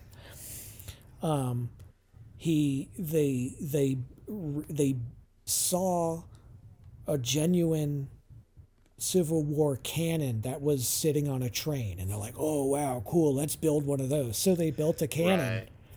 Right. And through trial and error, they found out that you shouldn't put very much gunpowder in it. And an accident in the experimental process became a really good gag in the movie and a pivotal plot point. Where he fires a cannon and he's trying to shoot the other train. So he there's lots of jumping off the train, doing a thing, jumping back on the train, running back and forth across the train, jumping from one train to another train. Yeah, because I could swear the general is also the one where it's like, I think it's the water like chute for the water tower is hanging down, and he realizes that the bad guys are coming up from the back of the train, and he's at the steam engine, and he kind of like looks, and I think this is the general, but I could swear it's like he looks, he does the judgment call, he grabs the pipe, the train goes under him, and then he falls down like 5 cars later, and then he's like fisticuffing with them. Oh no, that's something else. That's his general? No, okay. That must be something else. But yeah, there's lots of. But there's. Think of something you could do with a train, and they probably do it. Right. It's fabulous stunt work. It's a stunt spectacular. Yeah. This movie. Right. It's really really great. But the big climax. Right. He Buster gets ahead of the other guys through like diverting railroads and bending tracks, and they trick each other and stuff. Like, how do you have? You'd sit there and you think, how do you have a train chase? How can you get ahead of someone who's on the same track as you? Yeah. There's ways, and they figure it out. Right. It's crazy. Yeah. There's a scene where they set fire to a bridge, and the other train is coming up behind it, and it crosses the bridge, and it collapses and falls in the river. Right. This one shot. That scene. Yeah, I know what shot you're talking about now. It's the I have seen this as a GIF. The most expensive shot of the silent era. Yeah. Was this one shot because they built the bridge. Yep. They set it on fire. Right. They had a train that they bought for and this then shot. They ran the train on the flaming bridge. Drop a train into a river. The whole town came out to watch this. Right. There was it was like the Oregon. Well, why wouldn't you? It's like, you got nothing message better goes to out do. to the Buster local Keaton's neighborhood. Hey, you town. want to see a? Yeah. Not only is Buster Keaton in town, but he's going to run a railroad train over a flaming bridge, which is then going to collapse. You should come out and watch the final shot. And there was a dummy. Yeah, I'd be there in spades. There was a dummy in a white shirt at the engineer's position. Right. And in the fall, the dummy wiggled a little bit. People fainted because they thought there was a guy driving it and that they were watching a guy die.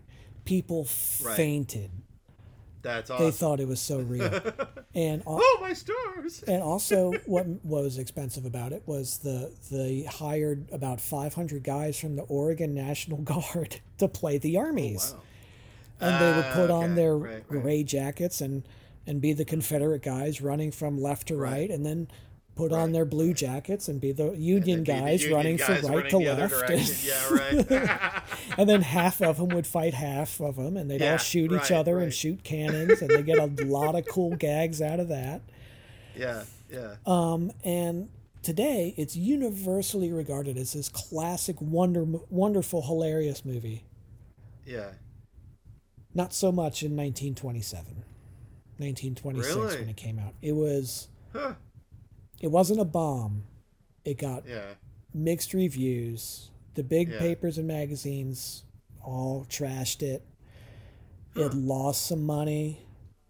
Like I said, that one shot of a train falling down cost the equivalent of the budget. The budget was $750,000.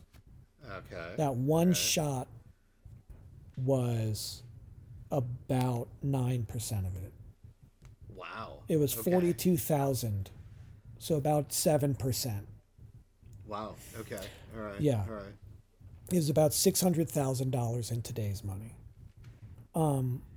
So, and it made about $1 million. So that's the special effects shot that you pay for. Yeah. That's except why you go in. Yeah. Right. And the rest, it's so like, well, he's sitting on a train doing the thing. Right. You can't fake it in the 20s. Yeah, right. There's no computers. Right. There's not even, they don't even it's not for another 7 or 8 years before they mix animation and live action. There's a Bugs Bunny Daffy Duck short that mixed live action. I think that was the first time they were able to do it.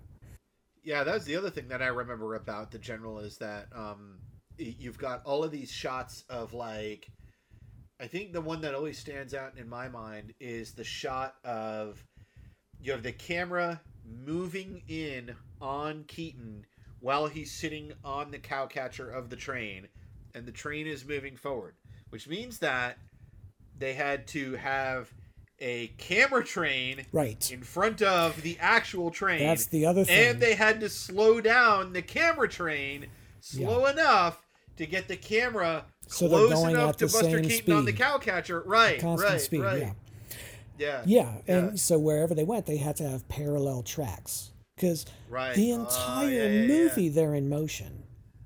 For an hour of this movie, they're in motion. Right. They're very rarely sitting still. I mean, it really is. And if they're sitting still, they're sitting still on the cowcatcher of a train. So it's just a phenomenal movie, technically and comedically. It's great. But it barely covered its cost. It didn't make much money, which made United Artists, the distributor, say, I don't know about. They started dwindling down the budget that Keaton was getting to do his silly stuff. They started meddling. This is where the meddling starts. Oh no. So it was Buster Keaton Studios, but the distributor was United Artists, and that's who paid the bills. Right. So his next movie is called College, and it's fine. He's a dork. And all the girls want a jock, so he tries to do all the different sports, and it's funny. He tries baseball, and he tries track, and he tries all these things, and because it's body acting the way that Christopher Reeve played Clark Kent in Superman. If you've ever seen Superman the movie, some of the best acting, he stands there as Clark Kent, and he's hunched over like a little weenie, and then when no one's looking, he stands up straight and he becomes Superman. His posture changes. Oh my God, it's that physical representation of the character as Clark Kent, the hunched over with shoulders in Superman. He goes from nebbish to Atlas, and you're like, oh my God, that's the greatest acting I've ever seen. All he did is stand up straight. It's amazing. It's the greatest transformation in movie history. And so it's that sort of thing. He's this terrific athlete in real life, Buster Keaton. But he's able, because he's so good, he's able to play off being a complete klutz and a bookish dork trying to do sports. Oh, I'm going to sports today. So it's great. It's really funny. It's really unfortunate that concept of the geek versus the jock went away. Again, that's not a thing that completely. It's no longer part of our modern era. No, not at all. Definitely just a type of joke you can only pull off back then these days. So now that we've talked about the movie where he plays a Confederate hero. I like a lot of things that are 100 years old. So it's time for the regular segment. Is this guy Dan likes racist? Oh no. Is this guy that Dan likes racist? Hopefully not this episode. There are some wonderful stuff. And the arena, this is great. I love this book. Oh no, don't say that word. Peachy Woodhouse. That reminds me of when we were doing Collier Brothers, and the more that we did the research on the Collier Brothers, oh my God, these guys are monsters. They're terrible. Oh Lordy, yeah. It's like, they're so funny, they're so eccentric. Oh my God. Oh no. Yeah, Peachy Woodhouse. A couple of his books. You're reading. Oh, this is hilarious. Excuse me. You can't say that. And it's like, it was just a crappy term in England at the time? That sucks. Yeah. That's racist, dude. You can't be a racist. It's really unfortunate. Yeah, right. So, Buster Keaton, was it racist? So, on the yes column, he played a Confederate hero. Wait, so he legit was racist? Well, it's time to investigate. In the yes column. Was he racist? Was he a racist? In the yes column. Got it. In the general, he plays a Confederate hero. Uh-huh. In context, segregation was a huge economic factor. He did have a lot of black actors in his movies who generally played human beings with dignity. Okay. To be fair, in 1920s, that's actually culturally pretty important. Good. Yep. That's pretty good. There was a short there called The Playhouse where in the beginning Buster plays all the parts. And it was really cool trick photography because at one part there's 9 of him dancing on stage next to each other, side by side, which means they had to shoot it 9 times with one little slit of the lens exposed. Right. And so he's doing all these things, and he's all the players in the band, and he's in the balcony watching, and it's great. It's funny.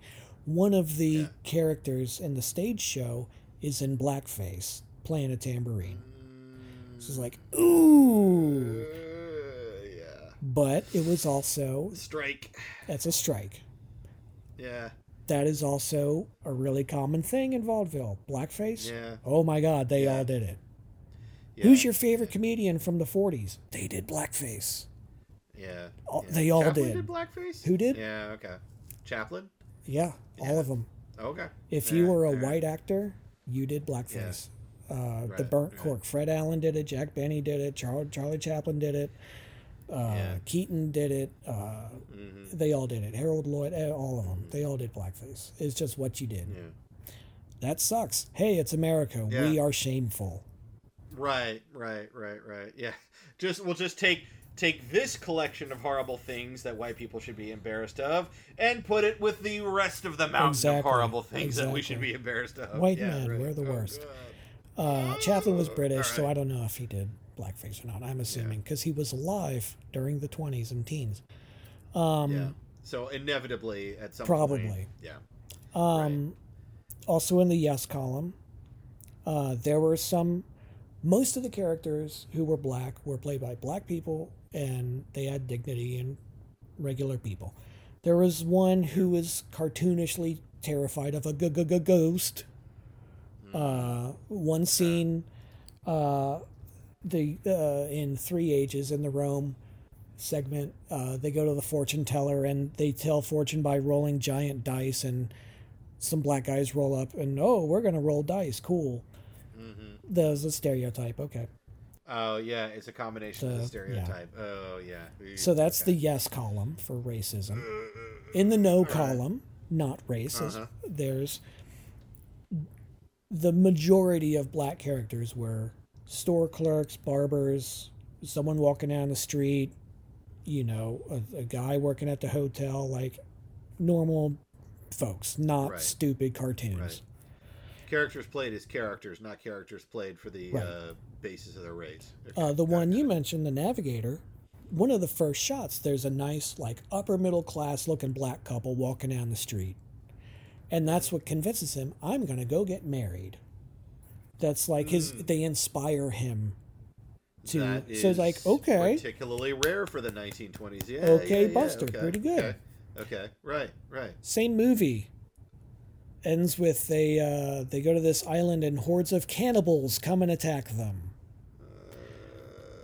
Not so good. That's pretty racist. You don't have to fill the rest of that out. I kind of can make the guess there. Yeah. College. The movie College has a blackface scene, but this is the scene. He sees an ad in the restaurant that they need a, quote, colored waiter. Yeah. So he does blackface in order to get the job. Right. Something happens that exposes, this was just, shoe polish or whatever. Yeah. Right. All of the black people working in the kitchen immediately throw him out. And so he is clearly, this character is an asshole. Yeah. Oh, is you the have to clear get the hell out. is the clear message of that scene. It's like, oh, Okay. you're the asshole in this scene. You're played very clearly to be the anti-hero there. Yeah. Okay. It's not sympathetic to do this. Yeah. Yeah. Yeah. But it's still a guy in blackface. Yeah. So, Yeah. All right. So we've got 4 against, 4 against, 4 against. So it's kind of in between there. So a lot of it is basically based on the context. A lot of it is context. Like he said, the general, it would be hard to sell as a pro-union movie, so he'd lead more pro-Confederate to sell it because that was the audience. Well, he was also a filmmaker, and it was the 1920s, so he was kind of doing a judgment call. He had to do the audience. Yeah, he didn't think that American audiences would go for it. If it was from a union perspective, which is crazy but true, and actually not that crazy because America. So when you do the math, for 2020, is he racist? Yeah. Because he was a white guy in the 20s, so of course he's racist. Right. I would say that if I was born back then, I would be a huge racist. Because I'm a white guy in America. I was born in 1982, and even still, I had a lot of deprogramming that I had to do because it's America, and that is crazy sauce. Yep. You and I have talked about this more than a number of times, and I grew up down in North Carolina, where it's slightly more the race. Yeah, the racism would basically bleed from the walls of the high school. I had to go home and ask my mom about certain things that I had heard, and my mom would look at me and go, "Where in the fuck did you hear that?" Yeah. And I had to go, "Someone at my high school said it." Right. Yeah. Yeah. I mean, it's a sobering thought to know that if I was born in 1832 instead of 1982, I most likely would have fought for the Confederate Army. That is terrifying. But true, because that's what I would have grown up as, and that's crazy. And at that time, abolitionists were almost entirely racist. Right. Let's get rid of slavery. Oh, cool. And then you'll work with them and have them go out with your children. What? Are you crazy? No, they need to leave the country. They're beneath us. Right. So so we can therefore get It was horrible. Still is horrible. We have a lot of growing to do. So I would give him, for 1925, I would give him a B+.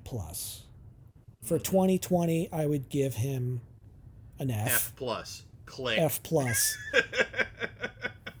So contextually, probably like a C- for racism. Okay. Not cool, but you don't have to you don't have to bury his movies in the backyard. Right. There's a couple you might not want to watch, but generally he's okay. Right. So that's been this edition of Does Dan Like Someone Who's Racist? Does Dan like someone who's racist? Turns out the answer is no this time. Hey! Barely. But barely. Then we have his last 2 great movies. His last one for United Artists was Steamboat Bill. Steamboat Bill Jr. I love this movie. Okay. This is the one where the wall falls on him. Okay. And he goes through the window. That scene. This amazing scene. And it was actually not the first time he did it. He did it it was a part of a set.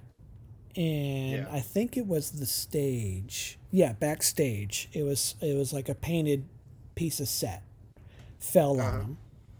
I think it was like a balcony set piece fell on him from right behind him. Yeah. And so that was 5 pounds. The second time they did it in the movie 1 Week, where they're building the house, there's a bare wooden wall just framed up, and they did that gag. And it's like, okay, good gag. Steamboat Bill Jr. That's interesting. Depending on who you ask, the wall weighed between 1,000 and 4,000 pounds. It was an entire wall. Yeah. And it was on a hinge. So it came down. It wouldn't lurch forward from the weight. It was on a hinge. Yeah. And also the nice thing about having it on the hinge is that you can also pull a dramatic effect where it's like you can decide how fast you want it to come down. Oh, it came down fast. Oh. So they hinged it. Yeah, they laid it down flat on the ground, and they marked where he needs to stand with a nail. Okay. They put a nail in the dirt, and then they pulled it up on ropes. Some of the crew quit. The rumor is that the cameraman... I'm not staying on this damn set. We're about to kill Buster Keaton. Exactly. The story is the cameraman started cranking the camera and looked away. Right. He couldn't watch. Right. I cannot watch this man die. If you look closely, it brushes his shoulder, and you see his left arm wiggle from where the window brushes against him. If he was a couple inches over either way, it would have wrecked him. Right. And we've all seen it. It's this iconic shaboom, and he stands there dazed. Right. And he hardly blinks. As a matter of fact, it takes him a second to see it and realize, and then react, and he runs away. Oh yeah. That scene is actually so well loved by Universal that they use that as part of their special effects, like interactive show tour. Not interactive. It wasn't a show tour, but it was down in Universal, Florida. Yeah. They had the Orlando thing. Yeah, they had a special effects like backlot show that they would do, and they always had the two-story barn stage prop ready to go, and that was part of that show. Yeah, and that's one of those things I remember going back to when I was a kid, and I remember going there, and they played it for effect there live, and they have the cowboy do kind of the exact same thing, and then they explain it out. They say, first pioneered by Buster Keaton, stuff like that. So it's not only is it amazing in context within the movie, within that movie, it's also so well loved by special effects artists that they recreate it ad nauseum. Yeah. Because why wouldn't you recreate it? It's an amazing gag. It's a fabulous gag. Movie. Yeah. And Steamboat Bill Jr. is beginning to end funny. It's one of those movies where it's pure, it's just the Buster show. Right. And his dad is a steamboat pilot on the Mississippi, and he hasn't seen his kid since he was a baby. He's living with his mom. He's out of college, so he's going to come see his dad and visit his dad for a little bit. The way that they reveal, oh, this is my kid. Oh, this is my dad. That's hilarious. The dad takes him hat shopping. That's hilarious. Mm-hmm. There's a scene in jail where the dad's locked up for something and Buster's there to try to break him out, and that's hilarious. He's non-reactive, and it's hilarious. Just everything is hilarious. Right. But the thing that the movie's known for is the last 15 minutes or so when the cyclone hits. And it was going to be the river flooding. But while they were shooting it, or they were getting ready to shoot it, they were planning it, the Mississippi flooded, for real. And on the news footage was like, oh, wow, this is really bad. Let's think of something else. Okay. How about a cyclone? It's like, this is going to be a little bit too on the nose. Yeah, so they changed it to a cyclone. And so they had, well, how do we make a building fall apart? How do we make a building fly in the air? How do we make a guy fly in the air? Right. And practical effects abound, and probably just like a buffet for Keaton. Okay, and it's wonderful. Yeah. And every gag is fantastic. There's the way that they did the wind, because there's real wind. They took 6 airplane engines and fired them down the street, and that's your wind. Nice. There's a scene, he's running up the dirt road, and he's being blown back. He's leaning at like a 45-degree angle running, and he can't get anywhere. Oh, that's fantastic. He falls down. he tries to jump forward. He does this jump. Anyone can fall down. Right. Falling's easy. Yeah. Almost anyone can do a pratfall. Just like boom, wing. I've never seen anyone jump like Buster Keaton. I've never seen anyone fall and land like Buster Keaton. Right. He is pushing against the 6 airplane engines worth of wind. Mm-hmm. He gets a little headway. It pushes him over. He jumps. He falls on his face and slides a couple of feet in the dirt on his face. Wow. Holy crap. Just the nerve. Well, I'm going to go do this now. How do you do that? Right. Yeah. And he's constantly doing stuff like that. These crazy falls where he puts all this business on it. Yeah. He'll slip. Yeah. Anyone would just slip. Oh, I fell on my bottom. He slips and does a flip and spins around on his head like a breakdancer and then falls and looks around and stands up immediately. What was that? Right. Because there's a whole acrobatics to it. Yeah. It's bananas what this guy does. He's an acrobat. Right. Exactly.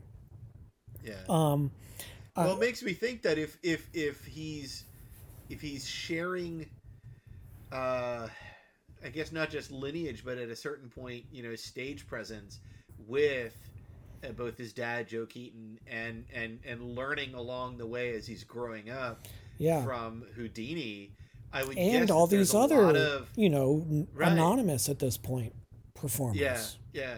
I would guess that there's basically a whole lifetime of people kind of whispering in his ear, hey, the way to really sell this on the stage is to do X. Exactly. And then he's carrying all of this stagecraft gaggery to doing it on the silver screen. Yep.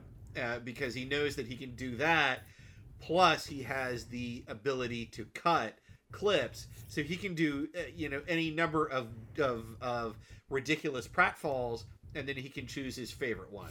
Yeah, exactly. And so it's this wonderful movie. Steamboat Bill Jr. is maybe my favorite of his movies. It's just so good. The whole cyclone sequence is incredible.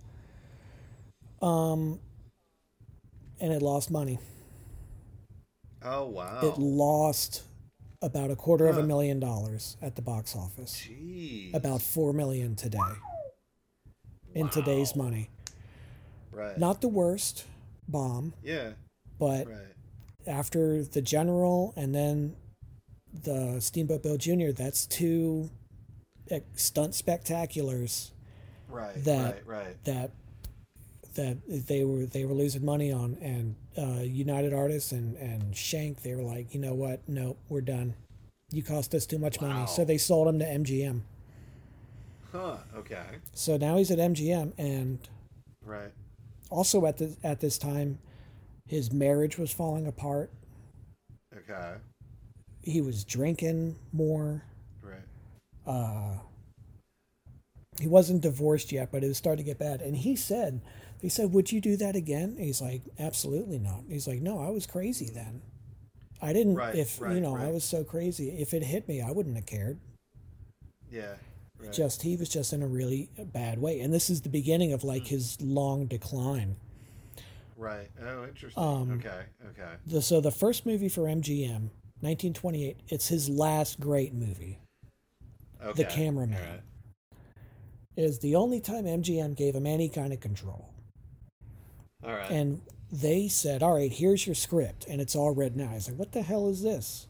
I don't know how to read a script. So this is after years and years of being used to making movies by kind of having a great idea for a silly gag. Yeah, show up with blueprints and an outline in your head and make a movie. Now it's, here's the script and here's the dialogue and here's the guys. And we had 10 guys write this movie. You're like, what do you need 10 guys writing this movie for? Yeah, and now he's like, what the hell are you talking about? And this is not how I do my... Yeah. And it's Too Many Cooks. It's the beginning of Too Many Cooks. So The Cameraman is the last movie where he had any kind of control. Okay. And he was able to throw away a lot of their script. Right. Oh, interesting. this movie has some great scenes. He gets hired as a news cameraman for the newsreels. Right. And he's also trying to date the switchboard lady at the news agency. Okay. All right. Have you ever seen the Mr. Bean where he goes to the pool? And he's swimming around the pool and his trunks fall off and all that. And he's got the cap and everything. So faintly, Mr. Bean borrowed faintly, a lot from this for that pool episode. Lovingly. Okay, Mr. Bean borrowed a lot of good stuff. He's like, oh yeah, I borrowed from Monsieur Hulot. Big fan. Yeah. Right. So there's a pool sequence a lot like Mr. Bean. There's a scene where he's up on a scaffolding. Right. And someone knocks the scaffolding out, and the scaffolding collapses as he's shooting footage, and it kaboom hits the street. Oh, I got to get up and run away. That's one of the big famous gifs that pops up a lot. Again, it's a set piece movie, and the big set piece of this movie is he hears a rumor that there's going to be trouble in Chinatown. So he goes up to Chinatown, and there was what they called a Tong War, where two gangs just start killing each other. Okay. And this was like a thing. Tong Wars were like a thing. It's so... The immediacy of it is so funny, because he's there, and he's looking around, and he's like, well... All right, he's in Chinatown. There's like a parade is starting, and then out of nowhere, like two guys start shooting. Yeah. Every guy in town pulls out a gun and starts shooting each other. Right. Okay. Just immediately. Yeah. In one frame, there's 100 guys shooting at each other. Which is a gag that you then end up seeing in all sorts of, like, you see it in Mel Brooks movies and stuff like that. Is like, why does this person have a whatever under their shirt? Yeah. There's one of those parade dragons, and that lifts up, and every guy under it has a gun and is shooting everybody. It's like someone flipped a switch from no shooting. Okay. Yeah. Yep. And there's now it's time to kill everybody. There's like military machine guns on tripods just fanning over. Right. It's ridiculous. There's he somehow acquires a little pet monkey. At one point, the monkey is shooting the camera, and it's really goofy. And back to the racism thing, they're Chinese guys. They're not white guys in yellowface. He got actual Asian people, so that's good. That's not racist. Okay. He got actual. Right. It wasn't white guys in makeup, so that's nice. All right. Score 1 for Buster. Take that, Breakfast at Tiffany's. Jeez. Oh my god. Or I don't know, half of Peter Sellers' career. Anyway, love you, Pete. Kind of hate you. Right. So after The Cameraman, which is a great movie, that was the last one where he had any independence. After that, it was talkies. All of them after that were talkies, which is fine. He had a nice baritone voice. You know who he sounds like when he talks? Have you ever heard Iggy Pop talk? Yeah, sort of. That's who Buster Keaton sounds like. This is like, hello, raspy Midwestern. Yeah. I'm not much at talking. I have heard Iggy Pop, He was like, oh yeah, well, we were just over there, and he has this sort of Kansas accent. So he's got this bottom of the throat deep. Yeah, I don't know how you kind of have to put your chin into your chest to talk like that, and you got that sort of Midwestern canter to it, and it's just that. So it's me, right? So I do have to let you know that the reason that I know why I know how Iggy Pop sounds is because he is a member of the Dominion in an episode of Star Trek Deep Space Nine. Yeah. And the Ferengi accidentally kill him, and they have to walk his animated corpse over to some of the other members of the Dominion as part of a prisoner exchange. Yeah. And so you have Iggy Pop with his long, lanky body kind of Frankensteining his way across the promenade. And it's like, not only is it Iggy Pop being hilarious as that character, But then after he dies, he lays around and all the little short Ferengi guys, including Wally Shawn, Nice. inconceivable, Nice. are all trying to figure out how to get this corpse over without telling the other side that they've killed their prisoner. I love it's a that. really fantastic episode. Anyway, sorry. Around the same time, he was the neighbor on Pete and Pete. Oh my God, you're right. All straight-laced. Wow. Oh my God, you're right. So that's who Buster Keaton sounds Wow. like when he talks, is Iggy Pop. And Yeah. he has that same sort of oh shucks Midwestern kind of lingo. Uh-huh. He has that rhythm and anyway. You can pull it off. Yeah, I love his voice. He has a great voice.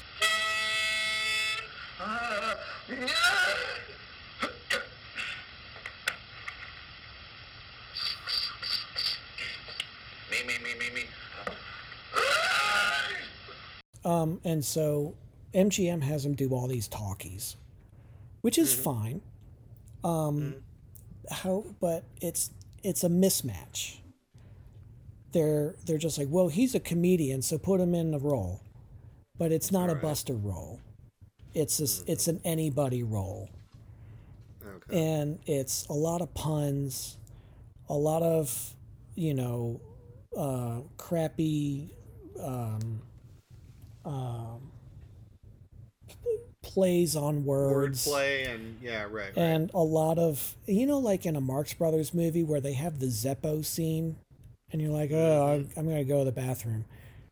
Right. It's like, make a movie about Zeppo, is what your typical 30s comedy was. Yeah, there's a lot of 30s comedies that are great, and I love them. Right. But, they can't all be... It just so happened that somehow Buster Keaton ended up with the water the ones. crappy ones, yeah. And, I mean... Yeah, right. He didn't... But he also didn't have the best writers writing his lines, like Cary Grant did, and like Katharine Hepburn did. He had the lousy writers, and he had not the best directors. And he would say, oh, how we could do it is like this, and they didn't listen. Right, because by that point he was a stooge as part of the machine. Yeah.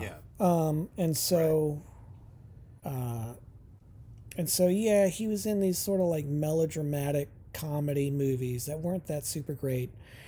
After a while, they made him have a stunt double, which he hated. He always said stuntmen aren't funny. Right. And to add insult to injury, they did better at the box office than his amazing movies. Oh no! So he's watching these watered down kind of and put it in the Odeon. He bought a mansion with him. Hated it. Oh man. And by this point, 1932, his wife divorces him, takes all his money, takes his sons. So he has no wife, no kids, no money. He's not in charge of his career anymore. He's under contract to a studio he hates, making lousy pictures. And when they recorded them, Hollywood true stories to know which direction this is going. Something he said, the way that they filmed these movies, they would film it once in English, and then they'd film it in Spanish, and then they'd film it in French, and then they'd film it in German or whatever. He says, so you have to make the same lousy two-reeler 4 times. Oh my God. He's drinking more and more. Right. He's the marriage was breaking up because he was miserable from work, because there was rumors that it was a loveless marriage. He was cheating. He had like a steady girlfriend here and then another steady girlfriend here. He was cheating a lot. Right.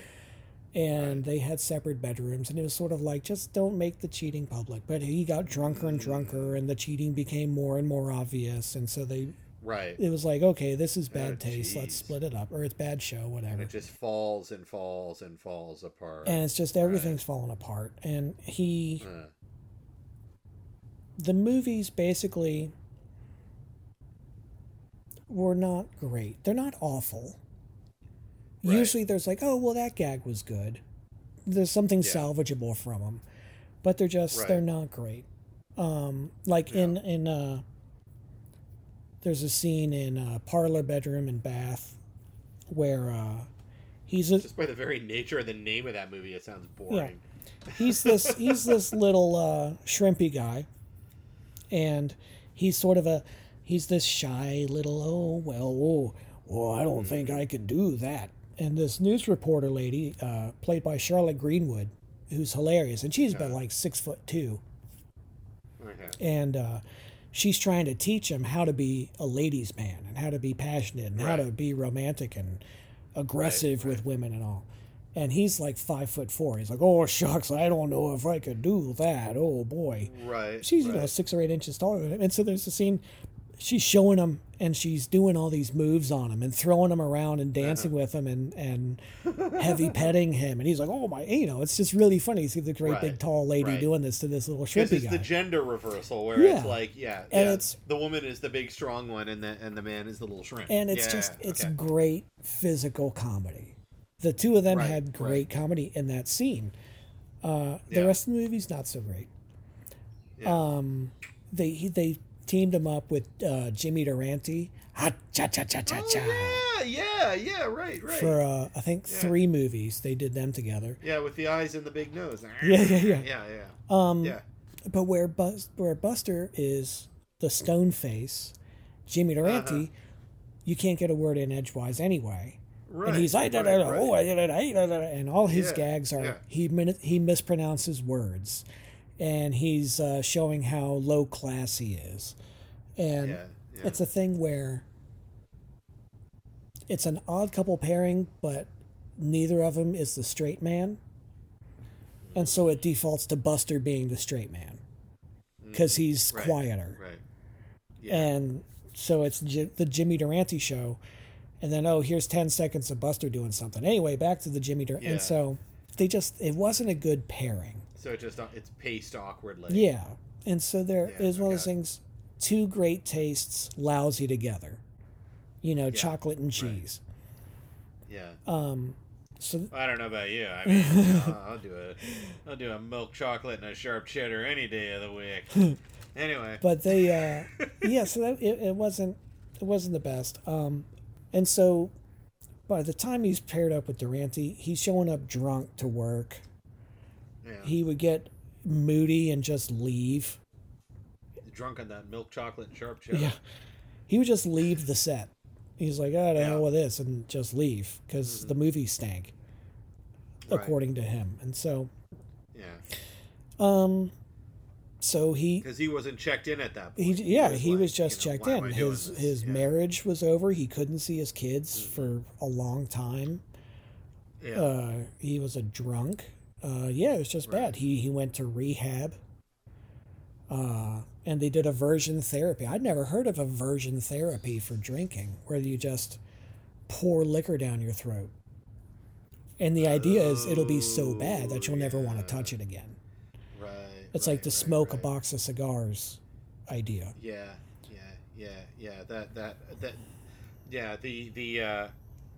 This one time it was so terrible, and therefore I'll never do it again. Exactly. Yeah. Right. So it kept him. He sobered up for a few years. He married the nurse from rehab. He said he doesn't remember marrying her. I mean, I'm just gonna go ahead and say it. Good on him. Yeah. You fall in love with the caretaker. Yep. That they divorced shortly afterwards, a couple years later. He cheated on her with the wife of a copper tycoon. That's a sentence you don't hear much anymore. No, you really don't. I just have to imagine now that, like, during the cheating on the wife of the copper tycoon, that I just now have this kind of Buster Keaton image of him, like, stealing the Monopoly man's top hat and monocle as he, like, sneaks out the door. He's like, pardon me. Yeah. But he did some pictures in Europe. He did a French picture, Le Roi des Champs-Élysées. That has a really good gag in it where mirroring life, everything sucks, so he decides to kill himself. So he goes in the kitchen and he lays down in front of the oven and he turns the gas on. But right after he does that, the gas man comes and shuts it off because he hasn't paid the bill. So that's a great gag. Yeah, that's cute. That's a good gag. That's cute. Yeah. He moves over to educational shorts, the spice of the program. That was their catchphrase. And he does the Elmer pictures where he's Elmer Doolittle. And these are pretty good. They're not amazing. They're pretty good. They're better than the Columbia ones that he would do later. His stunt work is still there. They're better than the MGM ones. There's one, there was a wrestling two-reeler, the Palooka from Paducah. And in that one, his whole family's in it. His mom and his sister and his brother and him are all in it together. Oh, that's and cool. I swear to God, they all have the same face. Buster and his mom and his sister and his brother all have the same face. Behold, the Keaton family. I feel sorry for all of them. Wow.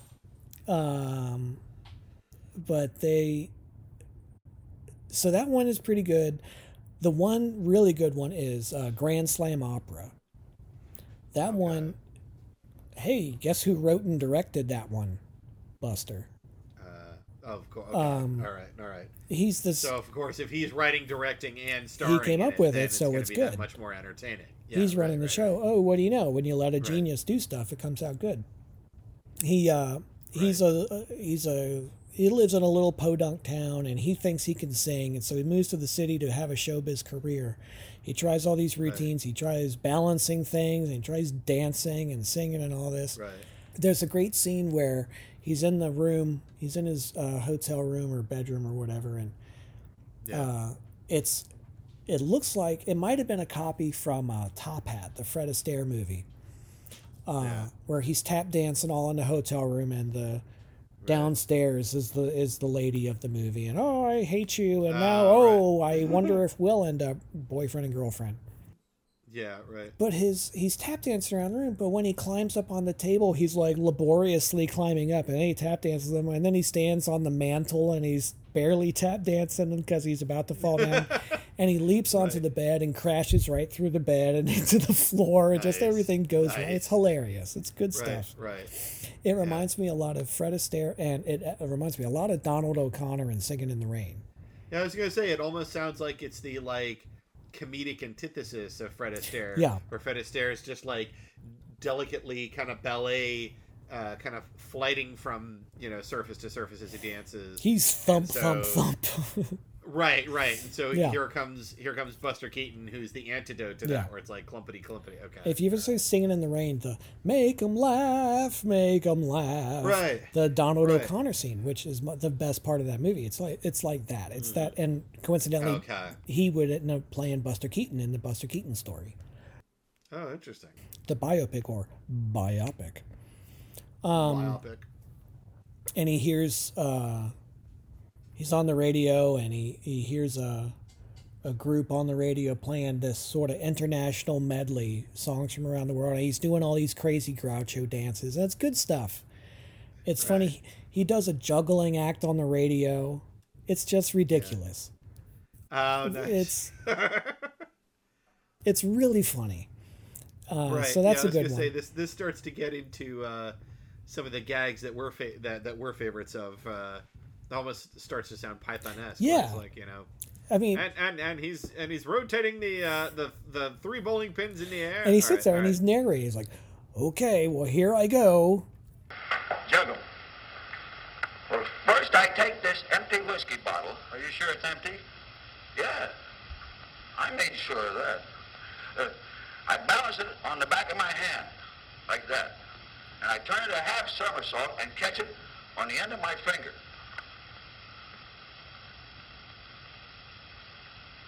Did you do it? Yeah, he's hit it. I did it.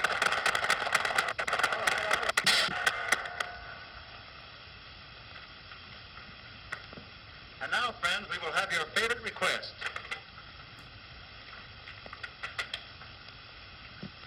I now take this.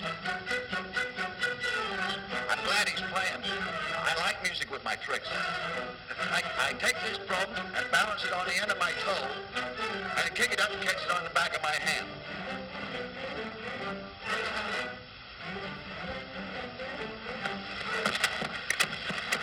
I missed.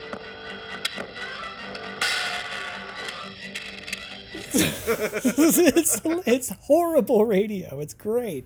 I'm not gonna lie. It's hilarious. No matter how many times I see that gag through the 100+ years of cinema that exists, I love it.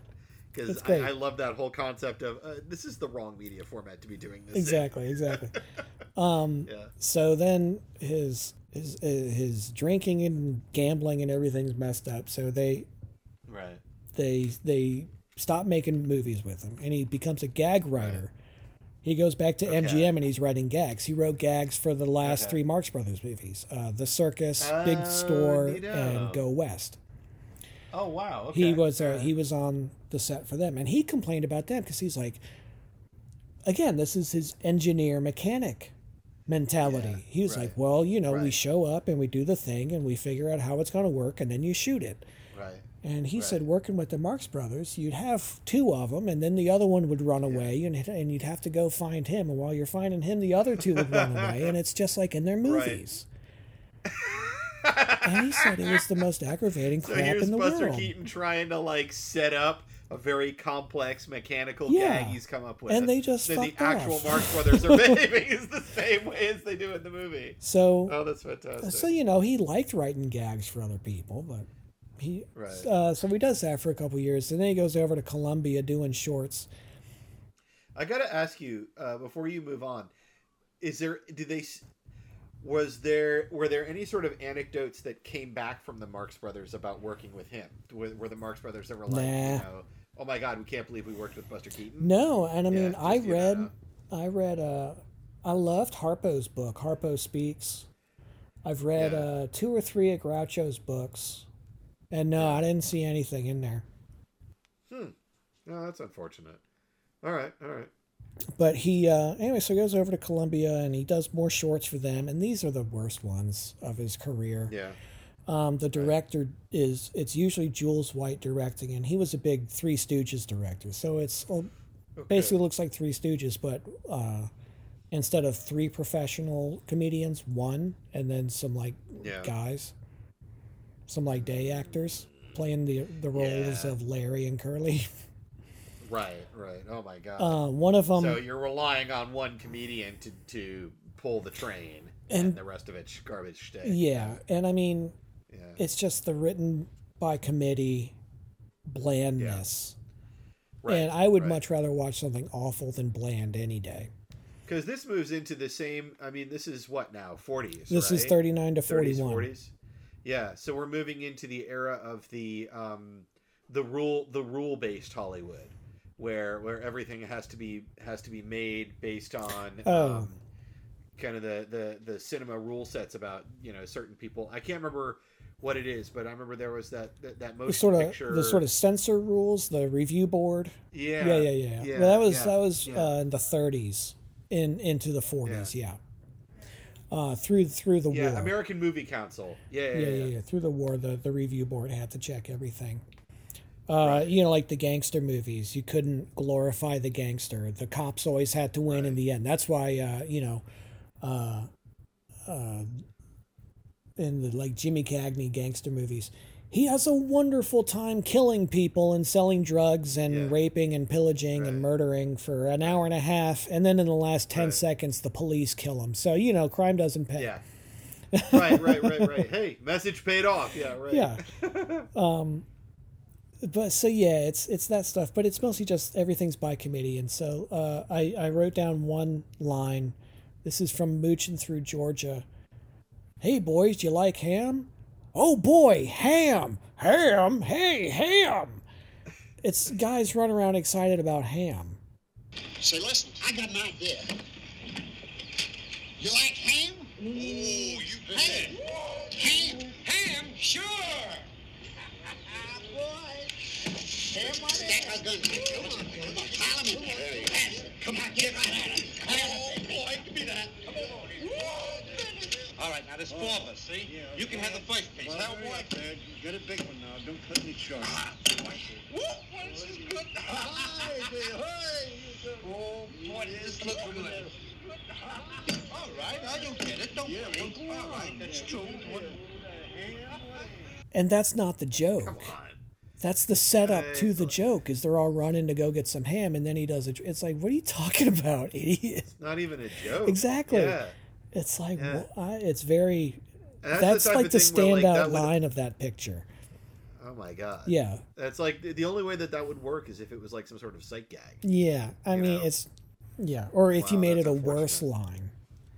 Yeah. But, right. But something good at Columbia. He did something like 15 reels or 15 pictures over there. Something good that came out of those. The women that he worked with, in 6 of them, he was with Dorothy Appleby, who was in some Three Stooges stuff.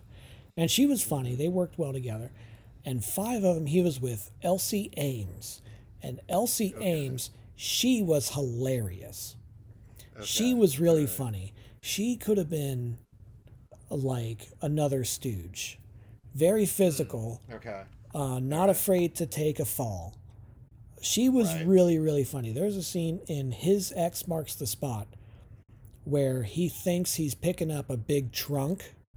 And lifting it onto his back. But it's actually her neck, and he lifts and he flips her over and she falls. It's like a wrestling move. Okay. Oh wow. And she takes it like a champ. Oh wow. That's awesome. And I'm like, wow, okay, man, okay. And it's one of these, like, it's a wide, continuous shot. And you're like, that's definitely her taking a fall. Like, she's tough, and and her physical comedy is really funny. Okay. All right. Yeah, it's great. She's Elsie Ames. She's really funny. And Dorothy Appleby. She was really funny, too. Okay. So now that's sort of the low nadir of Buster's crappy life. 1940, he gets married again to Eleanor Norris. They stay married till he dies. She dries him out. She cleans him up. She gets him back to work. Wow. Okay. He goes back to writing gags at MGM. He settles into a happy life. Things are steady. His sons are grown, so he can see them again. Yeah. And so it's sort of just a quiet 5 or 10 years. I'm just, and he's like, this is just the rest of my life is quiet. Right. I'll write a gag and get paid, and that's cool. And then he starts to rise back up in his career, and he's about to sign on the dotted line, and then boom, heart attack. People rediscover him. Come on, man. People rediscover him around 1950 or so. I almost got it. He gets back, and people say, hey, wait a minute. I remember you when I was a kid. I got a TV show. Why don't you come be on this show? Can you still do some of those old bits? Could you do them on the show? Right. He worked with Red Skelton. Right. Red Skelton remade The General. Oh, wow. And he helped him out with that. And they came up with some new gags. He had a cameo in Sunset Boulevard. He had a couple of short-lived TV shows where they redid old bits. Charlie Chaplin, one of his last movies, Limelight, him and Chaplin have a scene together where they play old washed-up vaudevillians going out one last time. Which is like a perfect... and it's the only time they appeared together on film. Was Limelight. But and it's like a 2-minute scene. It's nice. Yeah. It's a perfect hot tip. Yeah. He was in a Mad World. He was in a great Twilight Zone episode where he time travels from the 60s back to like the 10s, and it's silent era, and there's no sound. And they shoot it like, oh man, that's a great episode of the Twilight Zone. Oh, that's cool. I have to go dig that up. Oh, it's good. He had weird cameos, like he was in the Frankie and Annette Beach movies. He was in a few of them. He had a good cameo, and a funny thing happened to me on the way to the Forum. The Zero Mostel and Phil Silvers movie, directed by one of our favorites, Dick Lester, who did Help and Hard Day's Night and the Bed Sitting Room that the Spike Milligan did. Yeah. And I love It's a funny movie. It's a fun movie, but I love Buster more than anything in that movie because he's this little old man, and they tell him early on in the movie, if you want your kids to come back to Rome or whatever the legend is, you have to run around the 7 hills of Rome 7 times. So here's little old Buster Keaton, and he runs away. Yeah. And every 15 minutes or so, he'll run across the screen. Just this old man running across the screen, and then he goes away again. And it's about the 3rd time I saw this movie. Yeah. I went, oh my God. It's a running gag. Running joke. Oh no, it's a running joke. That's beautiful. Oh no. And then I was delighted for the rest of my life. Yeah. Oh, that's so charming. So good. So stupid. It's a running gag. Oh my God. Love it. And then he would do weird stuff like he did an industrial movie for John Deere. He did a safety movie for the Construction Safety Board of Canada called The Scribe. And The Scribe, that's a pretty funny movie. It's this guy who goes around with the rules for how to be safe on the job site. And he goes around where they're building some building, and he says, hey, he points at the rule, you're not doing this. Oh, okay. And a bunch of goofy slapstick stuff happens. And it's really funny. Right, and he's like 70. Right. And it's funny. And it's good times. But around this time, he does The Railrodder, which is the National Film Board in Canada, the NFB, God bless them. Their YouTube channel is filled with wonderful stuff. I love the National Film Board up in Canada. Oh, wow. Now I'm kind of curious. Go to YouTube and go to NFB. That is the group, I believe, is the ones who put out my favorite cartoon, The Big Snit. I love The Big Snit endlessly. Every second of it is wonderful and hilarious. Gut-busting hilarious. But it's this guy... It's so funny. It opens, Buster Keaton is standing there in London, and he opens the newspaper, and it says, an ad says, "See Canada." And so he thinks, and he jumps off the bridge into the Thames and starts swimming, and the next scene is him walking ashore on the eastern shore of Canada. Beautiful. Beautiful. Yes. And he shakes off the wet, and he goes up, and there's a railroad. And there's a guy on break walks over off screen, and he has left a little speed buggy that runs on the railroad tracks. A little like natural gas powered speeder that runs on the tracks. And so he sits down in that and starts going. And the movie is him going from the East Coast, from the Atlantic to the Pacific across Canada. Of Canada. Okay. Right. And they made it up as they went.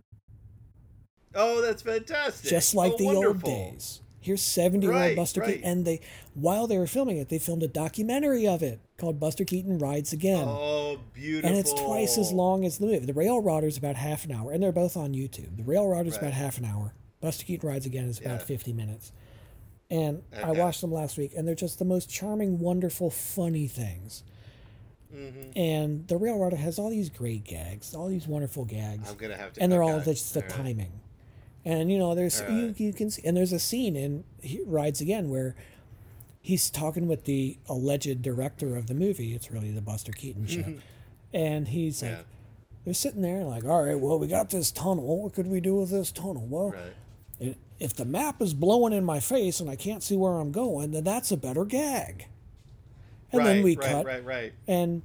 we got this tunnel. What can we do with that? Well, here's a flock of ducks. What can we do with that? Oh, here's a gag that we could do with a flock of ducks. Well, let's film it. Here's this tunnel. There's some construction guys in there that barely speak any English. They were what were they? They were Italian, I think. And so someone knows a few words of broken Italian, and so they talk to these railroad construction guys, and they're like, hey, want to be in a movie? I need you to go from here to here and do this. Oh, okay. Right. But to see him coming up with the gags on the spot, seeing it happen, it's the only chance you get to see that. And it's like the last thing that he did before he died. Right. And to see him 100% there. Yeah. Going, oh yeah, well, if we did that, okay, then we could do this over there. And you see what a quiet guy he was. They did a This Is Your Life. And it's the most awkward episode you've ever seen. Because they surprise him coming out of an elevator and bring him into the studio. And the whole time he's just sitting there, and someone that he hasn't seen in 20 years will say, oh, Buster, I remember you did this in this movie, and we were in it together, and you did this thing. He goes, oh, yeah. Oh, okay, yeah. He's just this quiet, shy little guy. Right. And his wife comes out and he goes, did you arrange this? Did you set this up? Oh, he's like, yeah, we'll talk about it later. It's like, oh, but he's just this quiet guy. And then when you see him in his element, he's the boss, and he's alive, and his brain's going 100 miles an hour, and he's a totally different person, and he's driving. And he's telling the director, it'll only work if you shoot it from this angle, and it has to cut right at this moment, or else it's not going to work. Right, laying out the architecture. He's got all of this kind of built in into It's just wonderful. Wonderful. Buster Keaton rides again, and the rail rodder kind of go together. Right. And then he died of lung cancer. Yeah. In 1966. His wife, Eleanor, didn't tell him what it was. The doctor told her, and she didn't tell him. She didn't want him to be afraid. It was too far gone to do anything. So he died. He thought it was bronchitis. He didn't know. He thought it was a bad case of bronchitis.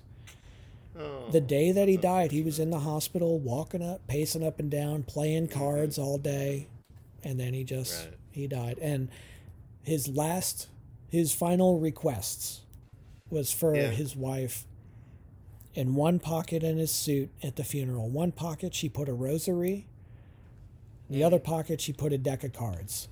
So he said, whichever direction he went, he'd be prepared. Either way, I'll be ready. So that's Buster Keaton's career, and he's just a giant. He's so good. I just love him. He's funnier than Charlie Chaplin. He's a better actor than Harold Lloyd. The only person that I can think of in the same vein is Jackie Chan. Of being with the physical props so funny the physical humor. While getting beat up. And just the sheer, how did you do that? Yeah. Because I mean, some of the early stuff, and then the early to mid '90s stuff that Jackie Chan pulled off, mind blowing, was just bonkers. Just amazing stuff. Where he never stops moving. Yeah. But at the same time, when he does stop moving to deliver a line, it's like, oh my God, that's hilarious. A funny guy. Yeah. It's incredible. Yeah. But that's the only one I can think of who comes close. It's because there's no pathos. There's no sad clown. There's no romance. Right. He tries to chase the woman, the character. But there's no romance. He's a schlub. Right. Or he's a dork. Right. Or he's a wuss, he's a wimp, he's a weenie, he's an oddball, he's a weirdo, there's something wrong with him. And he usually ends up getting the girl, but that's sort of beside the point. Right, and I would assume that a portion of the ability to pull off the character so consistently is that face of his. Because it's because he can look like he's so detached. Yeah, exactly. Yeah. But it's the greatest. And because he's an engineer, mechanically minded, he's not thinking, well, how can we evoke the most emotion? He doesn't have, if you look at an Adam Sandler movie or an Owen Wilson movie, a Ben Stiller movie, or a, whatever kind of movie. Right. There's always, it has to get sad. And there's 15, 20 minutes, oh, I hope it'll all work out for the guy who doesn't deserve the women in these movies because he's a jerk. Right, so that if you stick with the dopey trope, then it makes, it seems to play off that the punch is that, oh, well, he ended up with them. There's none of that. There's none of that charming. schmaltz. There's none of that pathos. Because there's no time for that. We have to get in more gags. He wants to maximize, because he's an engineer, he wants to maximize the potency. He needs to cram in as many laughs as possible into 2 reels. Or into 50 minutes or into 66 minutes or whatever the time is. Like, okay, well, I need to get more. No, that wasn't quite good. I can fall funnier than that. I can fit more punch into this. Yeah. He's just, I mean, I'll never, till the day I die, I'm never going to forget his face sliding in the dirt in Steamboat Bill Jr. It's just, once you see it, you're like, oh my God, you did that. You put yourself through that for me. It's a gift for me. For us, the audience. Yeah. It's just incredible. I had to go and I had to find out whether he would, whether any of his cinema, because you're talking about such a large bulk body of work. I had to go see if any of it had been on MSD3K, and apparently it had not. No, he was kind of outside their timeline.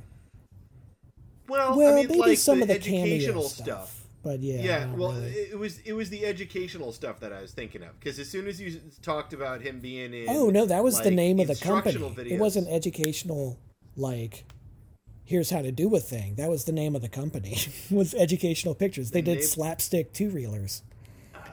They started out as making educational films, industrial films, and school films.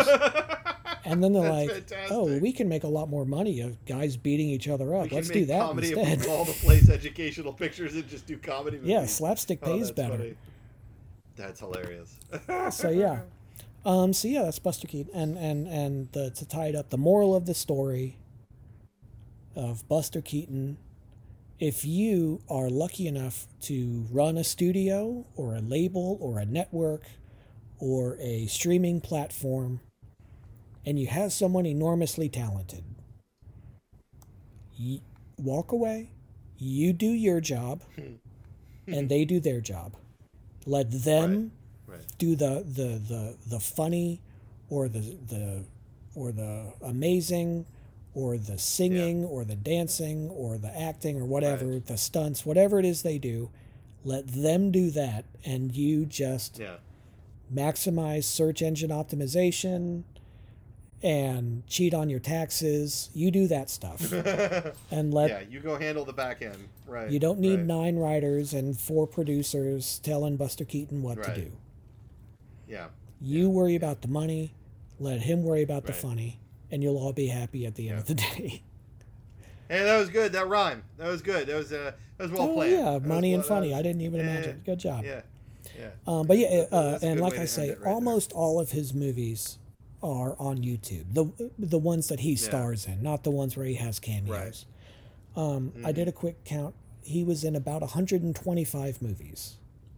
The ones that I listed, and we've been talking for 2.5 hours now. I talked about 25, maybe 30 of them. So just a chunk. But if you're gonna go, that's intimidating. There's a lot out there. If you're gonna watch Buster Keaton, Steamboat Bill Jr., The General, The Cameraman, Sherlock Jr., and 1 Week. And The Rough House. Go watch any of those. They're all on YouTube. That's the definitive filmography. All of them are on YouTube.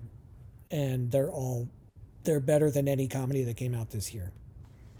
That is really interesting that I guess the 100 years has passed with them, so any sort of also some of it the Disney rule wasn't in effect yet when the copyright lapsed, because the Disney rule didn't come into effect till like the 70s or something, where it had to be 75 years after the person died or whatever the law is for copyright now. Okay. But so that's Buster Keaton. I've been itching. I've been chomping at the bit to talk about him for about a month and a half. And since it's been 2.5 hours, oh my God, I can't believe it's been 2.5 hours of me talking. Yeah. It's obvious how much I love this guy. Apparently so. And like I say, he's from the 20s, so once in a while racism pops up, but almost never. Yeah. It's not an issue like it is with Donald Duck or Bugs Bunny or Truman Capote or Peter Sellers or PewDiePie. Oh, well. That's 99% of his stuff is good, clean violence. And Pratt Falls. Right. He's just fun. He's the best. He's the king. He's the best. Putting his face in the dirt for everybody else. Amazing guy. And he's so good. When Michael Keaton got his... he joined the union, the actors union. Michael Keaton's name is Michael Douglas. There was already a Michael Douglas. So, what am I going to name myself? I'll have to think of a new name. Buster Keaton was really good. How about Michael Keaton? That's where that comes from. All right, so Michael Keaton chose his Hollywood stage name because he needed a name, and he thought, "Who's great? Douglas, Buster Keaton. Right. Let's do Keaton." Yeah. What about Diane Keaton? Is she related to Buster Keaton? I don't think so. No. His two sons. Mm-hmm. One was like a producer, and the other was like an art director or something. They were like on the back end of the business. But no relation to Diane. Okay, all right. Yep. All right. Well, this has been amazing, Dan, and I really appreciate you telling me all about Buster Keaton. I hope it wasn't tedious, because I know. No, it's the thing with a show like this where it's like, I love this so much, I'm going to talk about it for 2.5 hours. Oh no, I hope I didn't lose everyone 2 hours ago. Because I'm also talking about a silent film star in audio. Yeah. Right. No, I need to, I'm really curious now. I'm going to go over to YouTube after this is done. I'm going to watch as much of this as I can get access to. And I actually, while we were talking, I found Buster Keaton GIFs on Twitter, and I subscribed to that. Yeah. So I now have that to break up the nightmarish, endless hellscape of death that is Twitter. If you can't quit, at least break it up with some happy. Yeah, exactly. I